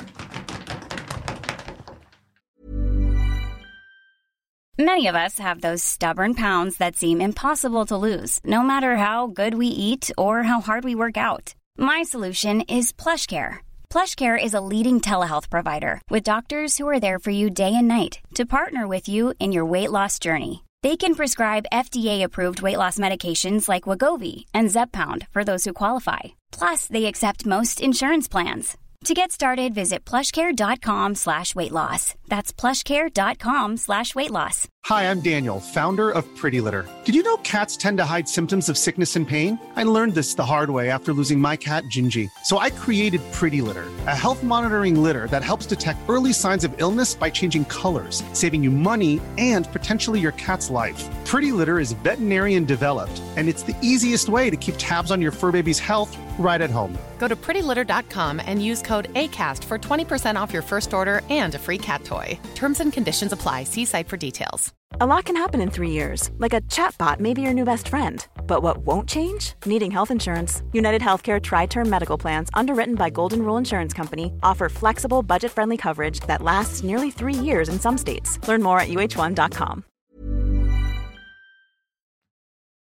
It's weird news time for some weird video game news. Remember, you can submit weird video game news to us on the relevant social media platform on a Tuesday when the post goes out. However, if you'd like to guarantee a shout out at this point in the podcast, you need to go to patreon.com/Team TripleJump, support us at the appropriate tier, and become a podcast producer just like GY Goliath, Nicole Hansen, Duncan Wilson, Katie Garrett or Jared, Eric Siu, Potato Shack 99, Gav Obi, Nexus Polaris. What about Melody? Sorry, that was on my other page. Sorry. It's Melody L. Bonnet, Gabrielle Philippink, Blake Thomas, Mike Key, and Janet Wicks. Thank you, podcast producers. There was a printing error there. Ashton's was stretched there was between like two one pages. on the other page and I just missed it. Sorry. Thank you so much, podcast producers. Thank you. Thank you. Peter, have you got some strange news there? I've got some strange news. That is the name of the section, strange news. Strange announcements. This was sent via Facebook from James Matthews, top fan. Top fan. Not related to me. No. Well, could be. Jim Matthews. Maybe. How do you know? That's true. I do have a cousin called James. You do? Well, this could be sent from your cousin, top fan. Yeah. This, I think, was sent by other people as well, but only one person on Facebook, and I was on the Facebook page today. So, according to Kotaku, Elon Musk brought a gun to a Cyberpunk 2077 recording session. This was submitted a lot on Twitter as well. Right. Musk interrupted then-girlfriend Grimes' voice recording sessions, possibly with an old-school pistol. This is written by Ashley Barden. Here we go. During Cyberpunk 2077's development, Elon Musk begged developer CD Projekt Red to give him a cameo by interrupting ex-girlfriend and mother of at least 3 of Musk's at least 11 children. Grimes' voice acting sessions with a gun. Walter Isaac's new biography, Elon Musk, reveals. Grimes was recording lines for Lizzie Wizzy, a bioengineered pop star and murder bot in the action-adventure role-playing game, Isaacson writes, before Musk, quote, showed up at the studio wielding a 200-year-old gun. I'd guess that this vintage gun is the replica flintlock pistol Musk keeps on his bedside table, and that's hyperlinked to a different article. But I wouldn't put it past him to have as many 200-year-old guns as he has children. The studio guys were like sweating, Grimes told Isaacson. However, ultimately, CD Projekt Red rewarded Musk with a small cameo. Oh, was he in the game? I told them that I was armed but not dangerous, Musk said to Isaacson about the incident. He's just great, isn't he? I hate this man. Yeah.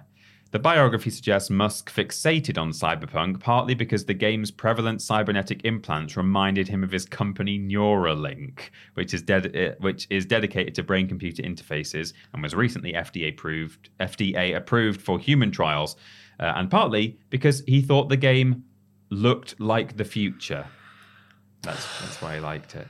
Ashton, can you give us that quote, please? Oh, yeah. I read a book on holiday. Congratulations. Oh, yeah. Actually, I read 3 books. Oh, my you. God. She's got the book bug. And there's a line that says, hold on, let me just read it because I don't want to mess it up. Okay. It's from Richard Osman's book, Thursday Murder Club. And it says... You're so trendy and normie now. You're reading books like that. I know. It's good for you. He's all the things that can go wrong with men if you leave them to their own devices. Yeah. Yeah. That's what he is. He is. It's a good quote. I said trendy and normie like they're the same thing. They're in a way they're opposite things, but you do all the normal trends that people do. The last bit here. While discussing designs for the unreleased Tesla Cybertruck, first announced in 2019, Musk routinely referred to the Cyberpunk 2077 trailer alongside the car from the video game Halo, as well as Blade Runner 1982. So he just loves cyberpunk. It is the future. That's the past. That's literally all of those examples came from the past, though. Yeah, Musk. He is. He's so detestable. Like everything I hear about him, just it's astonishing to me that he was ever as beloved as he was. Yeah. Well, years ago, he mostly you wouldn't really hear much about him. Occasionally, there'd be a news story like he's made a rocket or it's got a flamethrower. This is a thing. It's called Tesla. What do you think? And like when you would hear stuff in the early days, it'd be like, okay, cool. That's this sort of slightly strange billionaire doing interesting things. Then he became vocal, and you actually heard and saw far more of him than you ever wanted to see. He's a buffoon. And yeah, just kind of... I hate hearing about him as well. Yeah. Like you just can't escape him. It's like when Trump was president. It's like I just, if I could mute the word Trump or the word Musk from my life, I would love that. He just makes me cross. Every time I block him on Twitter, they unblock him on my Really? Twitter. They do that? It's really it's weird. such a cursed platform, isn't it? Did you see that he was thinking of charging all users for access to Twitter? That would kill the platform. Yeah. That would die. I would never trust a man who can't even run a website to put an implant in my brain. Oh, no, personally. absolutely not. He's got some amazing people working for him, but while he's making the decisions, I wouldn't trust that. No. He's also still not fully transitioned the brand across, because I was on some little side page on Twitter the other day. It was like the privacy page or the support page or something like that. And just at the bottom, it had this like whole paragraph of copy that just referred to it as Twitter over and over again. And like, it's because they're running a skeleton crew of like 6 developers who never sleep because everyone else and quit. it's just the one person just community noting everyone on Twitter, being like, this is actively not true. Just mugging everyone off. Did you see that someone tweeted saying Elon Musk... something like Elon Musk is dead or has passed away or something, and there was a community note that like was added to it saying, this is correct, Elon Musk has passed away. And it was like rated helpful by for God's sake. 40 people or something. He sucks. That sucks. He does suck. I'm so sorry for those developers that had to put up with that. And Grimes as well. Yeah. Awful. Ashton, you got some weird news? I do have some weird news. It comes from RB, not Rules Boss, at R_B84 on Twitter. Could be Rules Boss. Could be Rules Boss. Could be your cousin. Could be my cousin. Richard From Butfields. IGN by Wesley Yin Poole.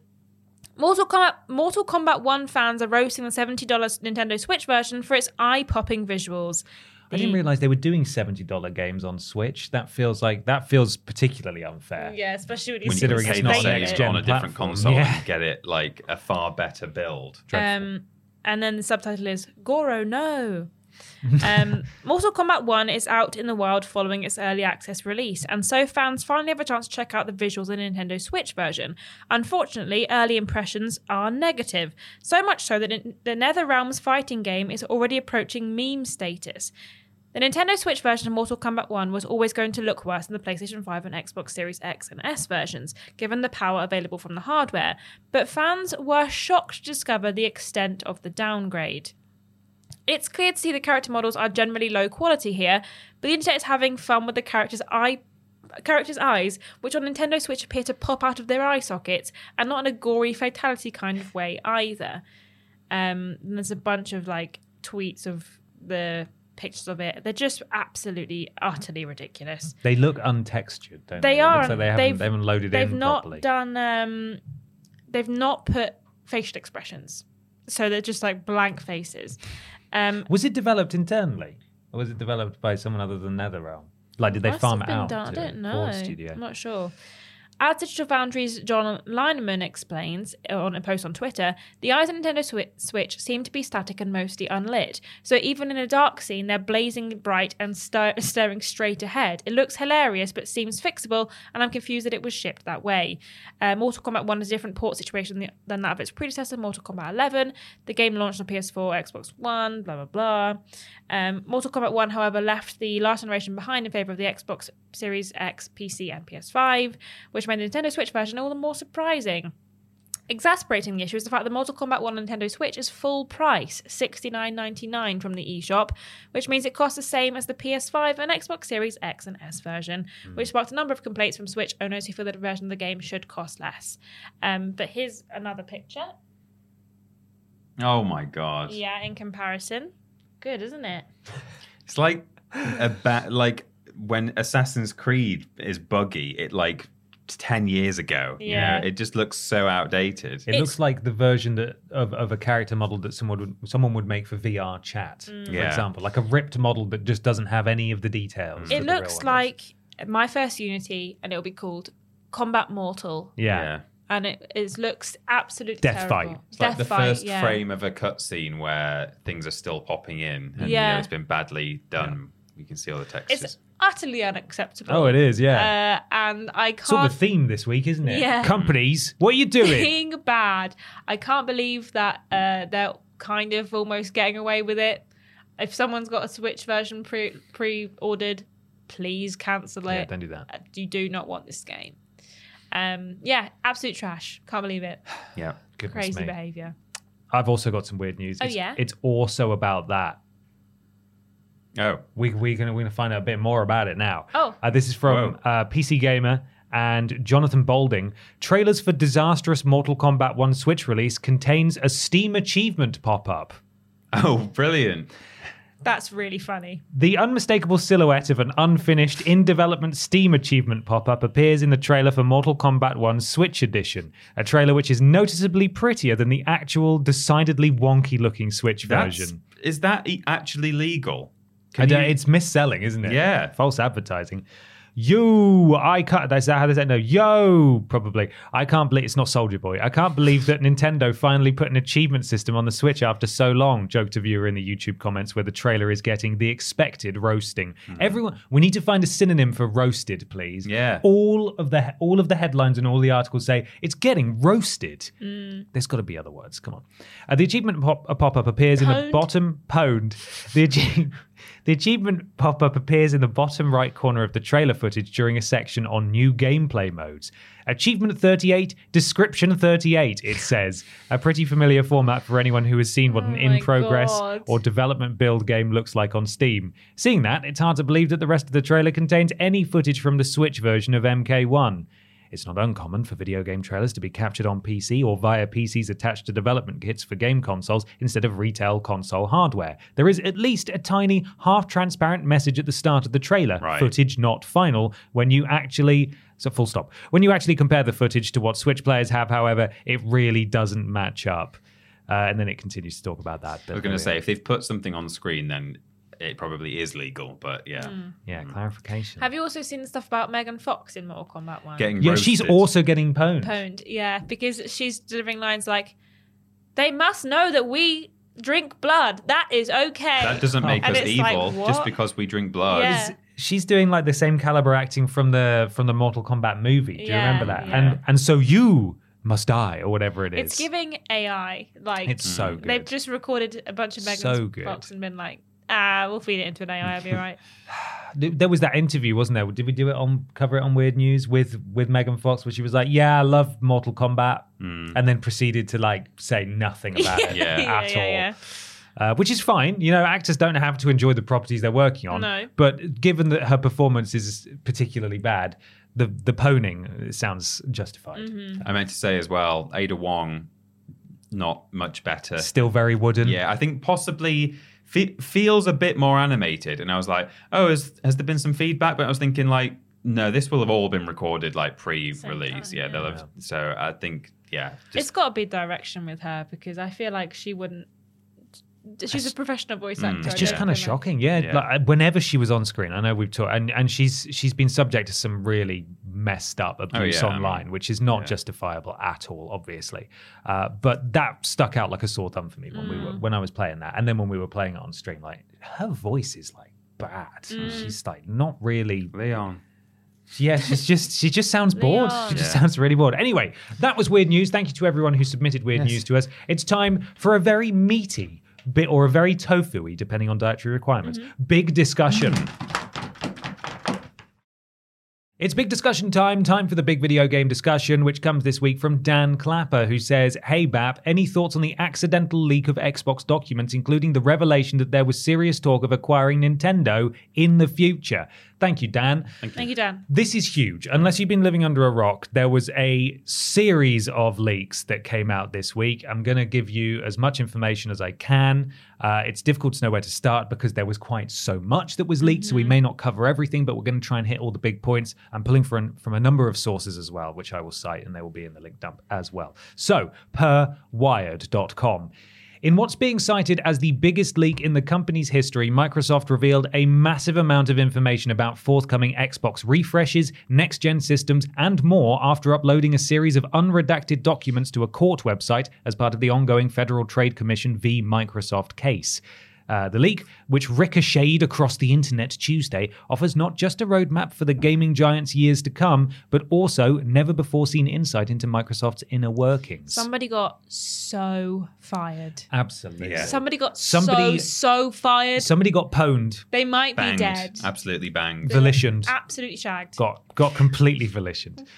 Pure Xbox provides some clarification, which is worth noting as well in all of what we're about to talk about. Oh no, sorry. Yeah, here we are. I've got it in the wrong place. It's worth noting that these leaked documents aren't up to date, and these plans could have changed wholesale since they were drafted up. So bear that in mind. That's the thing. Like, this story is everything and nothing. Yes. Yeah. To quote James Bond. They're from 2020, 2022. They're from all over the place, and there's a good chance that this stuff is no longer accurate. So bear that in mind. But it is all real, at the very least. We know that. So who's to blame? Is it Microsoft or is it the FTC? A lot of people pointed the finger at the FTC, especially Xbox fans who see the FTC as an enemy of Xbox at the moment because they're holding up this acquisition. In a statement issued to NBC News, the FPC's Douglas Farrar had the following to say: Microsoft was responsible for the error in uploading these documents to the court. Axios' Stephen Totillo corroborated this, tweeting, "Judge Jacqueline Scott Corley has signed an order today that says Microsoft provided the link to two documents the court uploaded." So, it is Microsoft's fault. It's not the FTC's fault. Let's get started with the first one, shall we? Yes, Here come the leaks. These are all from Pure Xbox. If they're not, I will tell you. Xbox Series X all-digital console refresh planned for late 2024. Apparently planned for an October 2024 release, Xbox Series X will soon go all digital, according to the docs. Codenamed Brooklyn, a discless Xbox Series X console is seemingly in the works over at Microsoft following its recent release of the carbon-blacked Xbox Series S system. In fact, one image below, not obviously in this video, shows an updated Series S and Brooklyn launching in late 2024, hinting that another refreshed Series S could also launch next year. The docs also suggest that the system will be sticking to its current $499 price tag. Is this the like cylinder one? This The is Alexa-looking one. the Alexa, the air purifier, the dustbin, whatever you Yeah. want to call it. So yeah, looks like Xbox predictably are going to be doing a mid-generation refresh. This is going to be discless as well, and it's going to have more storage and run a bit better, one can assume as well.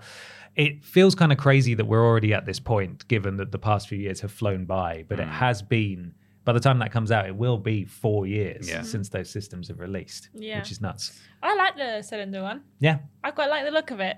Does look like an Alexa. Does look like a bin. Yeah. But I mean, the square one kind of looked like a bin as well. So I don't love that we're leaning more towards digital, but I do have to accept that we are now living in an age where even if you have a disc of the game, you still can't actually play the game unless it's a digital version of the game. So I don't love it, but unfortunately I feel like we're just going to have to accept that this is the way things are. Yeah, it's not great for video game preservation, but you know, I guess we're gonna have to like adapt and just move into some other form. Like people who are video game preservationists until now have largely been, you know, doing it by taking a physical disc, trying to remove whatever is from there, make copies, mount image files or whatever they're called. Dumping. Whereas going forward, I guess they're just going to have to change their policies and their procedures and say like, okay, now this is how we're doing it. We're doing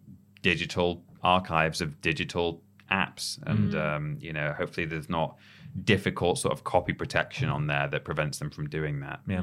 I do see a really appealing angle to this, though, as someone who has not been in the Xbox ecosystem for a long time and has no physical games and has no intention to buy any physical games. And especially as they continue to move towards Game Pass as the way to play games on Xbox. You're still buying games on Xbox? Ooh, get Game Pass. That's what we want you to get. And that's probably what the thrust of this is. They're like future-proofing themselves. Like, okay, so you only play Game Pass. Well, maybe you've only got a Series S or maybe you've been waiting to jump in. Here is the system to play. It's the ultimate Game Pass machine. This is what this is for. Whereas if it still happens, I'd be tempted to buy one. Yeah. If this actually comes out. Yeah. If Brooklyn happens. But whereas, I totally understand those who have been in the Xbox ecosystem for a long time and have a lot of physical games, much like I am on PlayStation, there'd be no time soon that I would be getting a digital-only PlayStation console. But I can see the approach from Xbox's standpoint, particularly with Game Pass, that being digital. Next up, the new Sebile Xbox controller is set to launch in 2024. This is being described by Microsoft as the world's best controller, packed with features such as precision haptic feedback, VCA haptics that double as speakers, an accelerometer, new modular thumbsticks, a rechargeable and swappable battery, and the ability to lift to wake the device. The controller is expected to be packaged with any new Xbox Series X/S revisions in the future. Based on some old launch timelines that have also leaked today, the suggestion is that the Sebile Xbox controller will be announced at some point early next year with a release around late May of 2024. A price is even mentioned, $69.99. That would make it $10 more expensive than the current Xbox wireless controller for Xbox One and Xbox Series X/S, but obviously we'll be getting a lot more features for the price. And it looks like it's wearing trousers. It does look like it's wearing it does, trousers. Yeah, it's sort of a two-tone thing, which is If interesting. an Xbox controller wore trousers, how would they wear it? Exactly. Yeah. Like this. Are they wearing trousers or is it wearing a shirt? Yes, That's the question. that's the question. Yeah. We don't actually know. Is that the same price as a PlayStation controller? I think that's 16. Yeah, 16. it very. I think they're slightly cheaper now. I think Right. it's about 65, maybe. I Yeah, want to say. maybe. Yeah. I've paid 70 for like special editions, Yeah. like the Spider-Man one, but maybe it's slightly cheaper. Hey, I'm always up for a nice new controller. See if it's better. I mean, I don't really notice that much difference in terms of like, oh, this one's got an accelerometer, did they say? Yes. I don't know why I'd need that. I but- think that means that as you move it, Yeah, you can it's like a tilt. motion tracking thing. Yeah. But yeah, I mean, it'd be interesting to see how it changes things. I don't know many games that would potentially utilize new controller things. We've seen that with the PlayStation controller. Things still don't get used like they were meant to. Yeah. So we'll see how much actually changes any games that are made for the Xbox and whether it actually gets used. But I like this wearing trousers. Yeah. I don't buy new controllers for new features. If my current controller, the battery is just rubbish on it, then I will buy a new controller, and I'll probably just get the most recent controller. So that is when I would potentially purchase something like this if I was an Xbox owner. I wouldn't go, oh, wow, I must get some of those, even though my current controllers are great and working fine. So for me, it wouldn't be a revelation, but I would end up with one eventually, I'm sure. I think the PlayStation 5 controller is very nice. It is. I really like it. It has a lot of great features in it that, yes, some developers do not take advantage of, but they are really impressive features nonetheless. So while a lot of people still feel more comfortable playing with an Xbox controller and where the sticks are placed and stuff, it makes perfect sense to include some of those features in the next iteration of that, especially if it becomes the standard for all consoles being sold going forwards. That's what it's going to be. So there we are. Next up, upcoming Bethesda games, including Doom, Dishonored, Fallout, and Oblivion remasters. A release schedule from July 2020, so this is a while ago, remember, from before they were even acquired, so this may not be accurate anymore.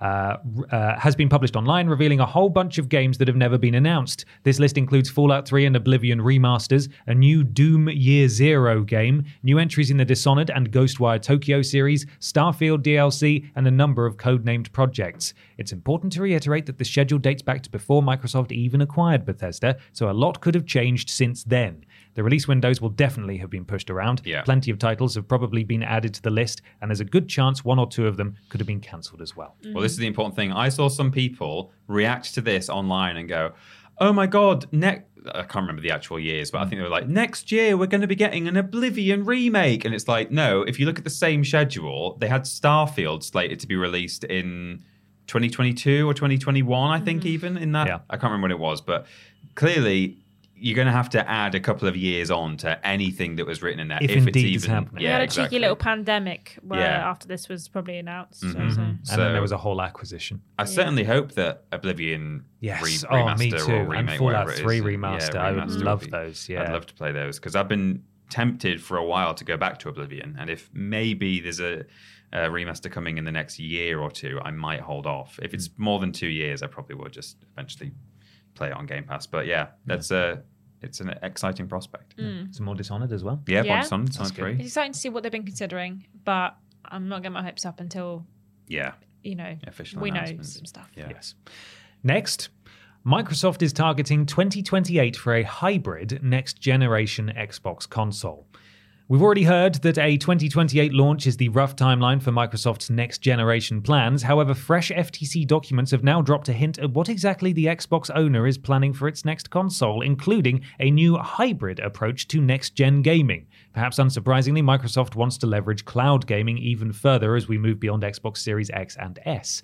A new leaked document says the team's next console will be a hybrid gaming platform, combining native hardware with new cloud capabilities. It's all a bit mumbo-jumbo at the moment, but the long and short of it is that The long and short of it is that Microsoft wants console and cloud to merge closer together in the form of a hybrid next-generation console, something that's certainly been hinted at in the past. So that would line up, wouldn't it? 8-year console life cycle? Yeah. Makes sense. It's not entirely surprising that they're thinking of a new console. And also all those words don't really mean anything. So I guess we'll have to see what they actually do. Maybe it could be the unrealized promise of everything that Stadia was talking about. You know, like save states that you can share with your friends and then, you know, in the form of links just and they can hop in, you know, all that. If they're leaning more towards digital, it might be much smaller. It might be like a little device that you just plug in and it's just basically... Especially if it's internet. Cloud as well, like you won't have to do any actual processing at your end. So it could be really small. I don't know if I want that. No, me neither. I don't want that. I'd like the option. I don't want that. I don't want it to be cloud only, certainly. But if they're saying hybrid, then seemingly that's not yet where we're at. But I guess probably both Microsoft and Sony, and probably Nintendo too, can see that if not in the next generation, perhaps the generation after, it may just be all cloud gaming. That we might be moving towards a world where that is what all gaming becomes. Surely that's like the logical final place for Game Pass to be. Yeah. Isn't it? You know, if they're looking at a mid-generation reshuffle that sees them pushing a really powerful digital-only console as the option rather than a more powerful disc one, then it would make sense that the next one is just like, hey, this is it. This is Game Pass. It's a USB stick. If it works, then fine. But that's the $1 million question. It certainly is. Yeah, the $69 billion question. Yeah. Next up, Xbox's Phil Spencer was dead serious about wanting to acquire Nintendo in 2020. One of the emails that's been revealed as part of today's massive Xbox leak reveals that Phil Spencer was very keen on trying to acquire Nintendo back in 2020, and it seems Microsoft was supportive of it as well. Spencer's email from August of that year mentions that Nintendo was the prime asset for us in gaming, and suggests that Microsoft's board of directors would have been fully supportive if the opportunity arose. As the email details, the Xbox boss also mentioned that getting Nintendo would be a career moment and a good move for both companies, but admitted that trying to convince Nintendo their future exists off their own hardware was taking a long time. In that very same email, it was also referenced how Xbox was coming quite close to acquiring Warner Bros. Games along with ZeniMax Media, but ultimately it was just the latter that ended up being bought by Microsoft. Could you imagine? The outrage weird. that if they bought one of the big three just outright. Yeah. Well, especially Nintendo as well. Like, it would almost... I know you could argue that there's a stronger rivalry between Xbox and Sony than any other combination. So that would be really strange if one of them bought the other. But in a sense, I think it would be even more strange for anyone to buy Nintendo, because it feels to me Nintendo has the most unique identity. You know, Xbox and Sony are almost kind of doing the same things, excluding Game Pass. But, you know, in terms of like the games that are developed for those consoles and the kind of the user base, it's similar sort of demographics. But Nintendo is such a kind of unique entity. And the idea that someone could purchase them, you would have to just do it in all, but it would have to literally just be a deal where money is being exchanged and then Microsoft are profiting from that. But you would have to just leave everything in their hands. Like, please just continue to do everything you were doing. Keep your identity. Do Nintendo. Because if they purchased them and then started actually trying to have a hand in like the decisions, imagine the changes that could potentially be made to such a kind of iconic company. Yeah. I think... Keep looking at your shirt. Yeah. There it is. The butter Nintendo. I think that it's kind of not scary, but it's a really interesting thing to think about how they were like, yeah, we can definitely do this. Yeah. We could definitely buy Nintendo. Yeah. Unfortunately, they don't want to, but we could definitely do it. Like the fact that they potentially could. They have enough money too if they wanted they to. could. That's the thing. They could just buy the games. If it was legal, they could just do it. Yeah. Exactly. I mean, obviously, it would be an even longer and more fraught acquisition than Activision Blizzard had been. I don't think that one would go through. If there's been this much trouble over it, I don't think it would go through. No, I don't think so either. But it's just scary knowing that he was like, yeah, we could definitely do it. I reckon we could. I want to do it. I want to do it. And it sounds like it would be almost like a scalp for him. Yeah. This is my favorite It's a career moment. Yeah. I got Nintendo, literally just the Thanos gauntlet. Like, there's Nintendo. We flipping got him. There's the crown jewel.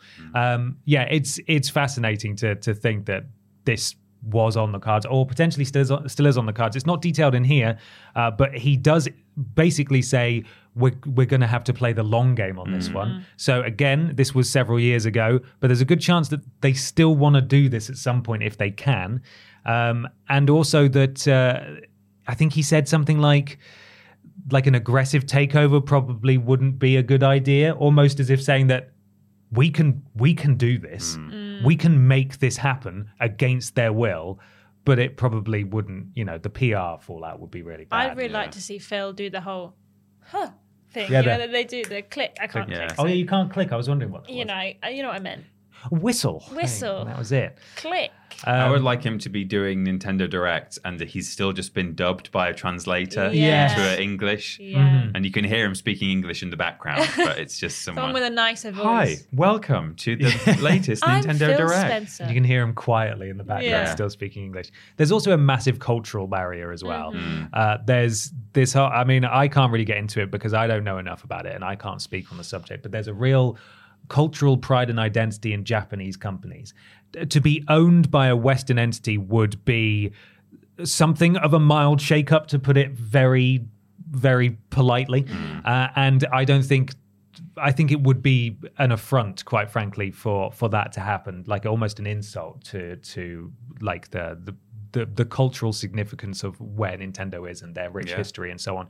PlayStation, if they wanted to buy PlayStation, that might be a different situation, because PlayStation has increasingly shifted away from being based out of Japan to being based out of the US in recent years. So much so that while it is a Japanese-owned company, it is largely a US-based operation now. So that will be slightly different. Whereas Nintendo, yes, they have Nintendo of America and they do have a big presence there. Nintendo is still a very Japanese company, and that would be a tough sell.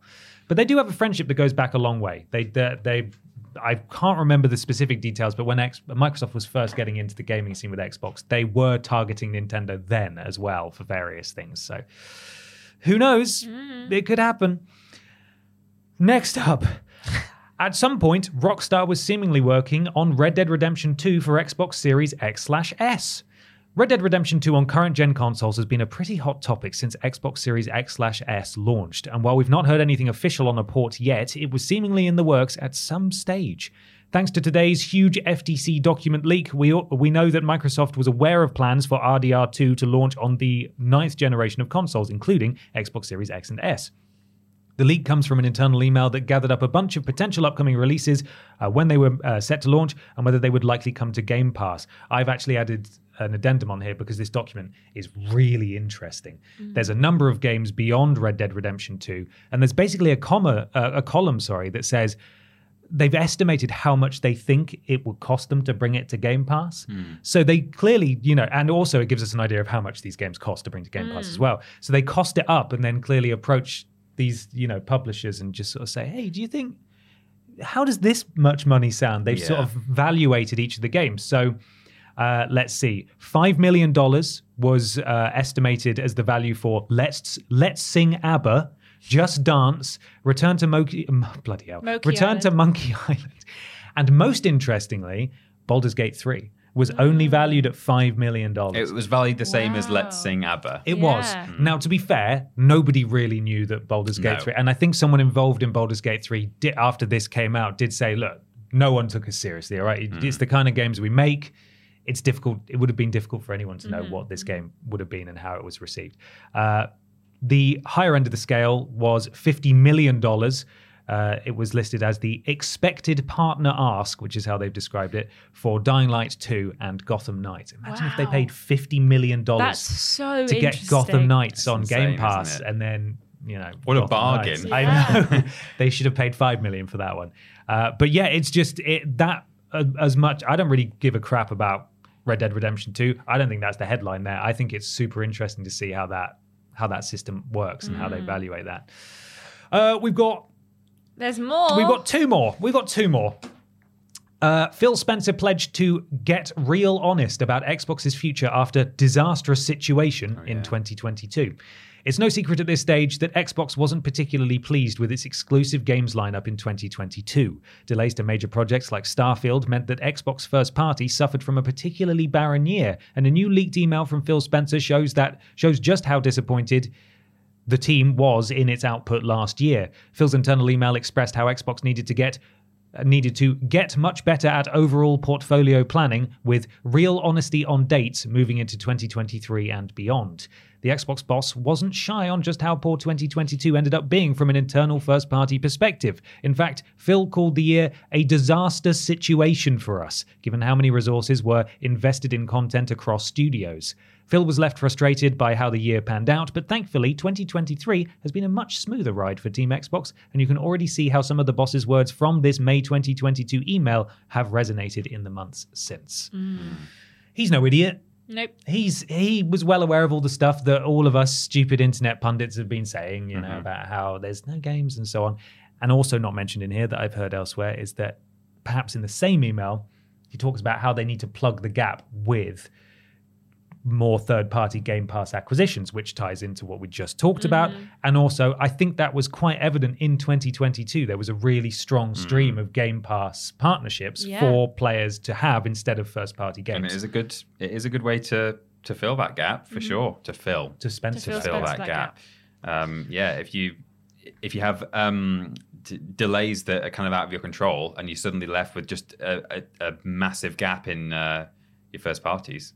Why not just bring a Gotham Knights? Way more, Gotham Knights. 50 million. Why not add way more value to your product with doing that with third party stuff? Yeah. He's definitely not lucky. I suppose a bit lucky that he has come out after Redfall came out and been very candid and very honest about what's been going on at Xbox and how his feelings are. He's done him a huge because favour. I think if he'd have turned around after Redfall and been like, we're still good, everything's good, we never even worried a little bit. If it was Embracer, we'd shut him down. Yeah. And then like a few months later, this comes out where he's like, things are going pretty bad right now. I think maybe this is reflecting quite positively on him in that he's been honest in the months since about how it's been going over there. So if he wasn't already thinking about every time he wrote an email, what would I do if this email got out? He'll certainly be thinking it now. Well, I've got a final leaked email to read at the end where he clearly has written it like a PR statement because he knew it would get leaked,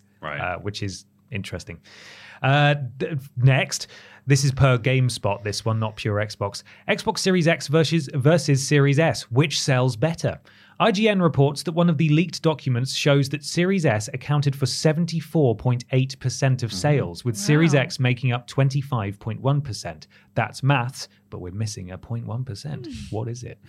At least in the relatively early days of the platform's life cycle. This information is accurate as of early 2022, but the mix has shifted significantly since then, it seems.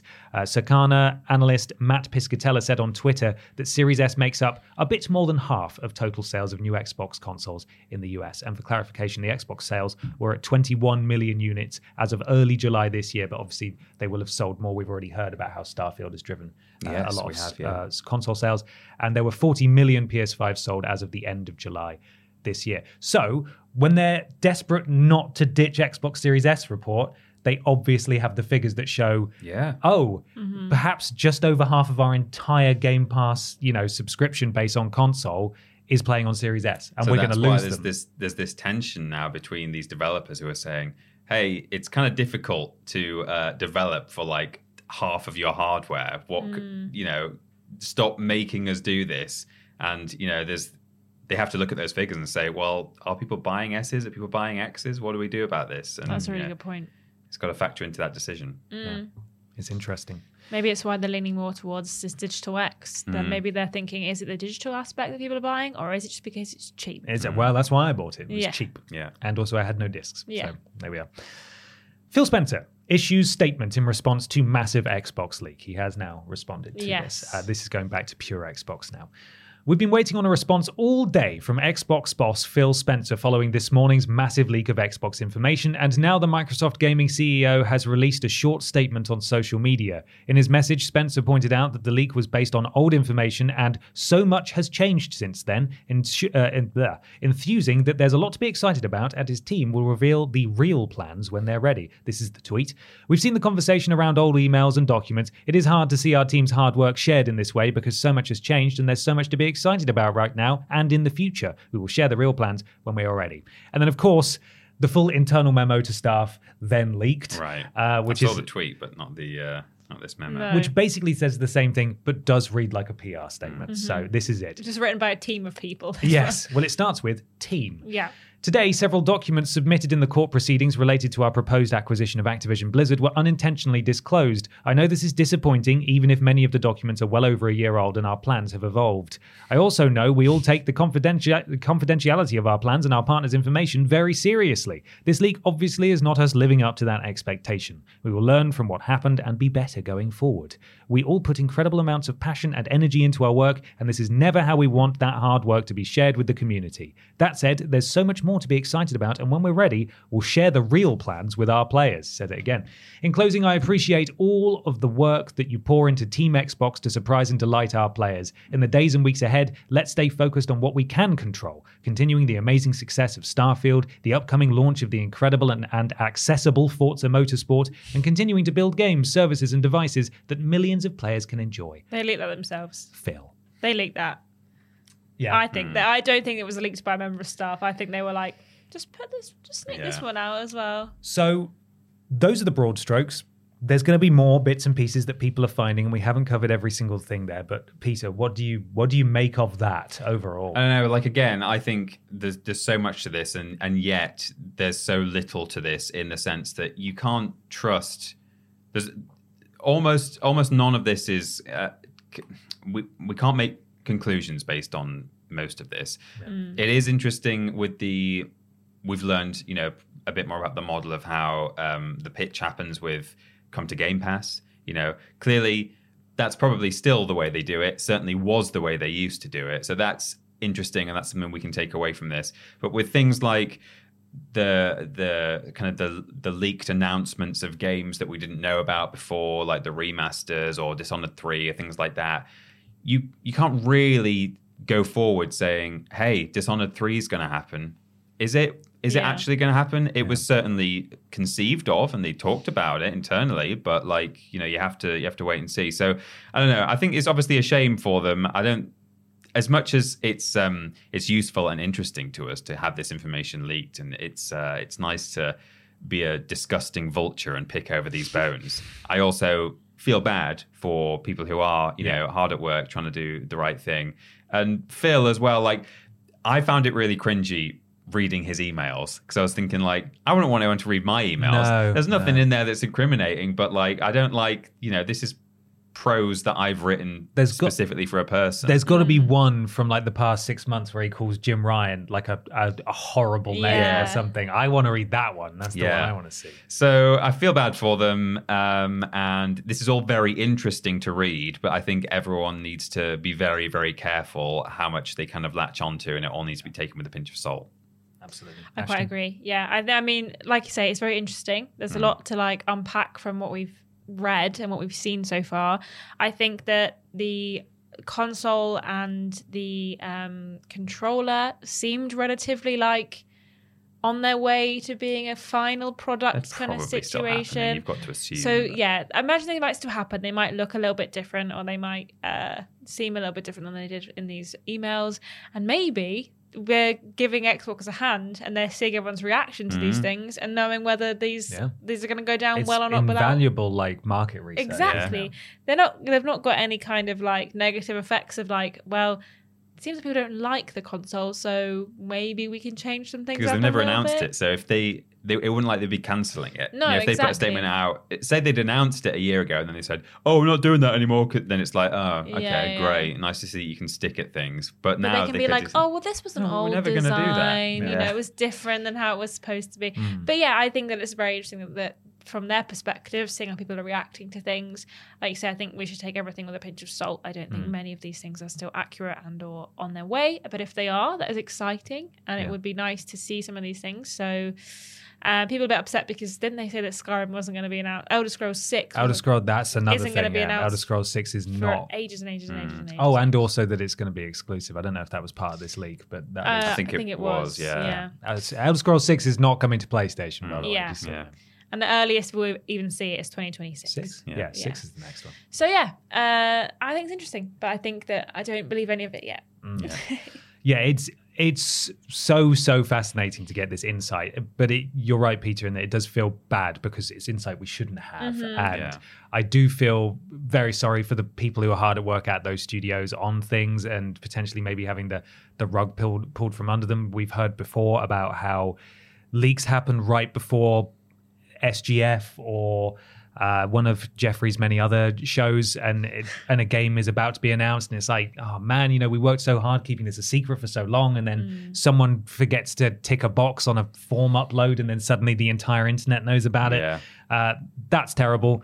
You're both right in that some of this stuff may never happen, but the most interesting thing is that it was going to or was planned at some point. We know that it was on the cards.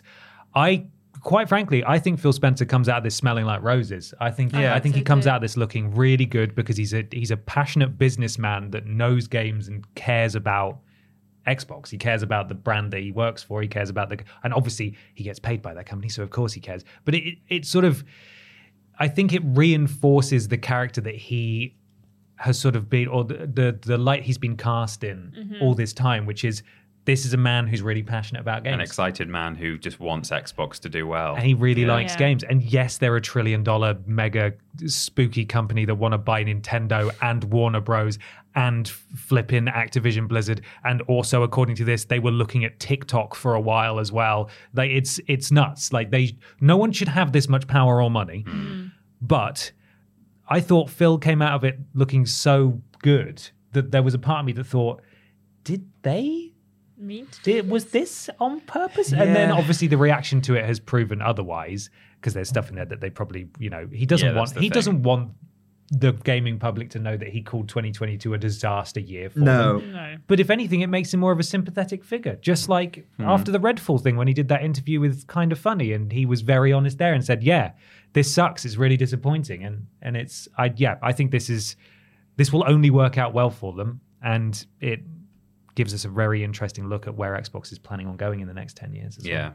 And the fact that there's no sort of damning tone in any of his emails either. Like, if he'd just said the same things but in a kind of more aggressive way, like, you guys need to put more work in, it's all on you, the reason why this hasn't happened, or I think he's come across as like a pretty genuine guy, and who wants the best for the company. We'll see.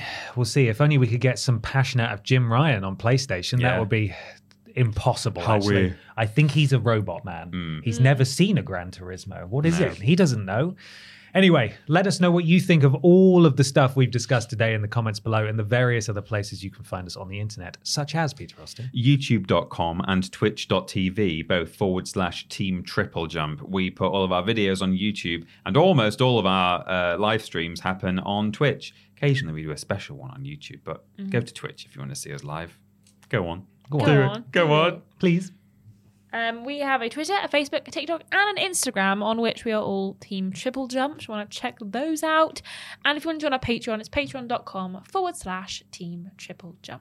TripleJ.mup, that's triplejU.mp is our website. There's loads of stuff on there, links to everything, any career opportunities. There aren't any at the moment. Link to our shop, if you want a cameo from any of us, or James Jenkins, all sorts of stuff, as well as the things that these guys just listed. There's links to everything on there. So that's the hub you want to go to. Why not leave a 5-star review on your platform of choice? It helps something to do with Al Gore's rhythms, and we'd really appreciate it. It helps push us up the podcast charts, I assume. I don't know. I don't really pay much attention to that, but it's important, so go do it. And it's free. It doesn't cost you anything to leave a 5-star review. We'd really appreciate it. It means a lot to us. Peter, can you tell us about this week's sponsor one more time, please? Yeah, that's right. I will. It's Cyberpunk Fandom Synergy. Why fake if hand do that? Yeah, this is synergy. Synergy is happening. All those fandoms coming together. What if we synergied together? Could we do that? Could we synergize? We're just holding hands. Synergize. Look at us synergize. That's amazing. So much synergy. Peter, your hands are very cold. Yeah, yours are very warm. You guys have got bad and good circulation, respectively. Brilliant. Thank you so much for listening / watching, everybody. We will see you next time. Bye. Bye.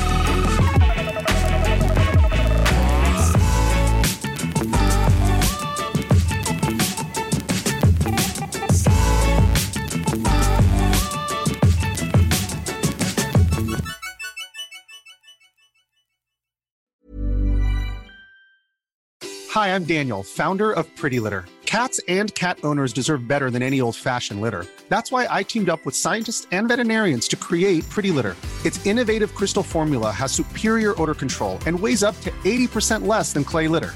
Pretty Litter even monitors health by changing colors to help detect early signs of potential illness. It's the world's smartest kitty litter. Go to prettylitter.com and use code ACAST for 20% off your first order and a free cat toy. Terms and conditions apply. See site for details.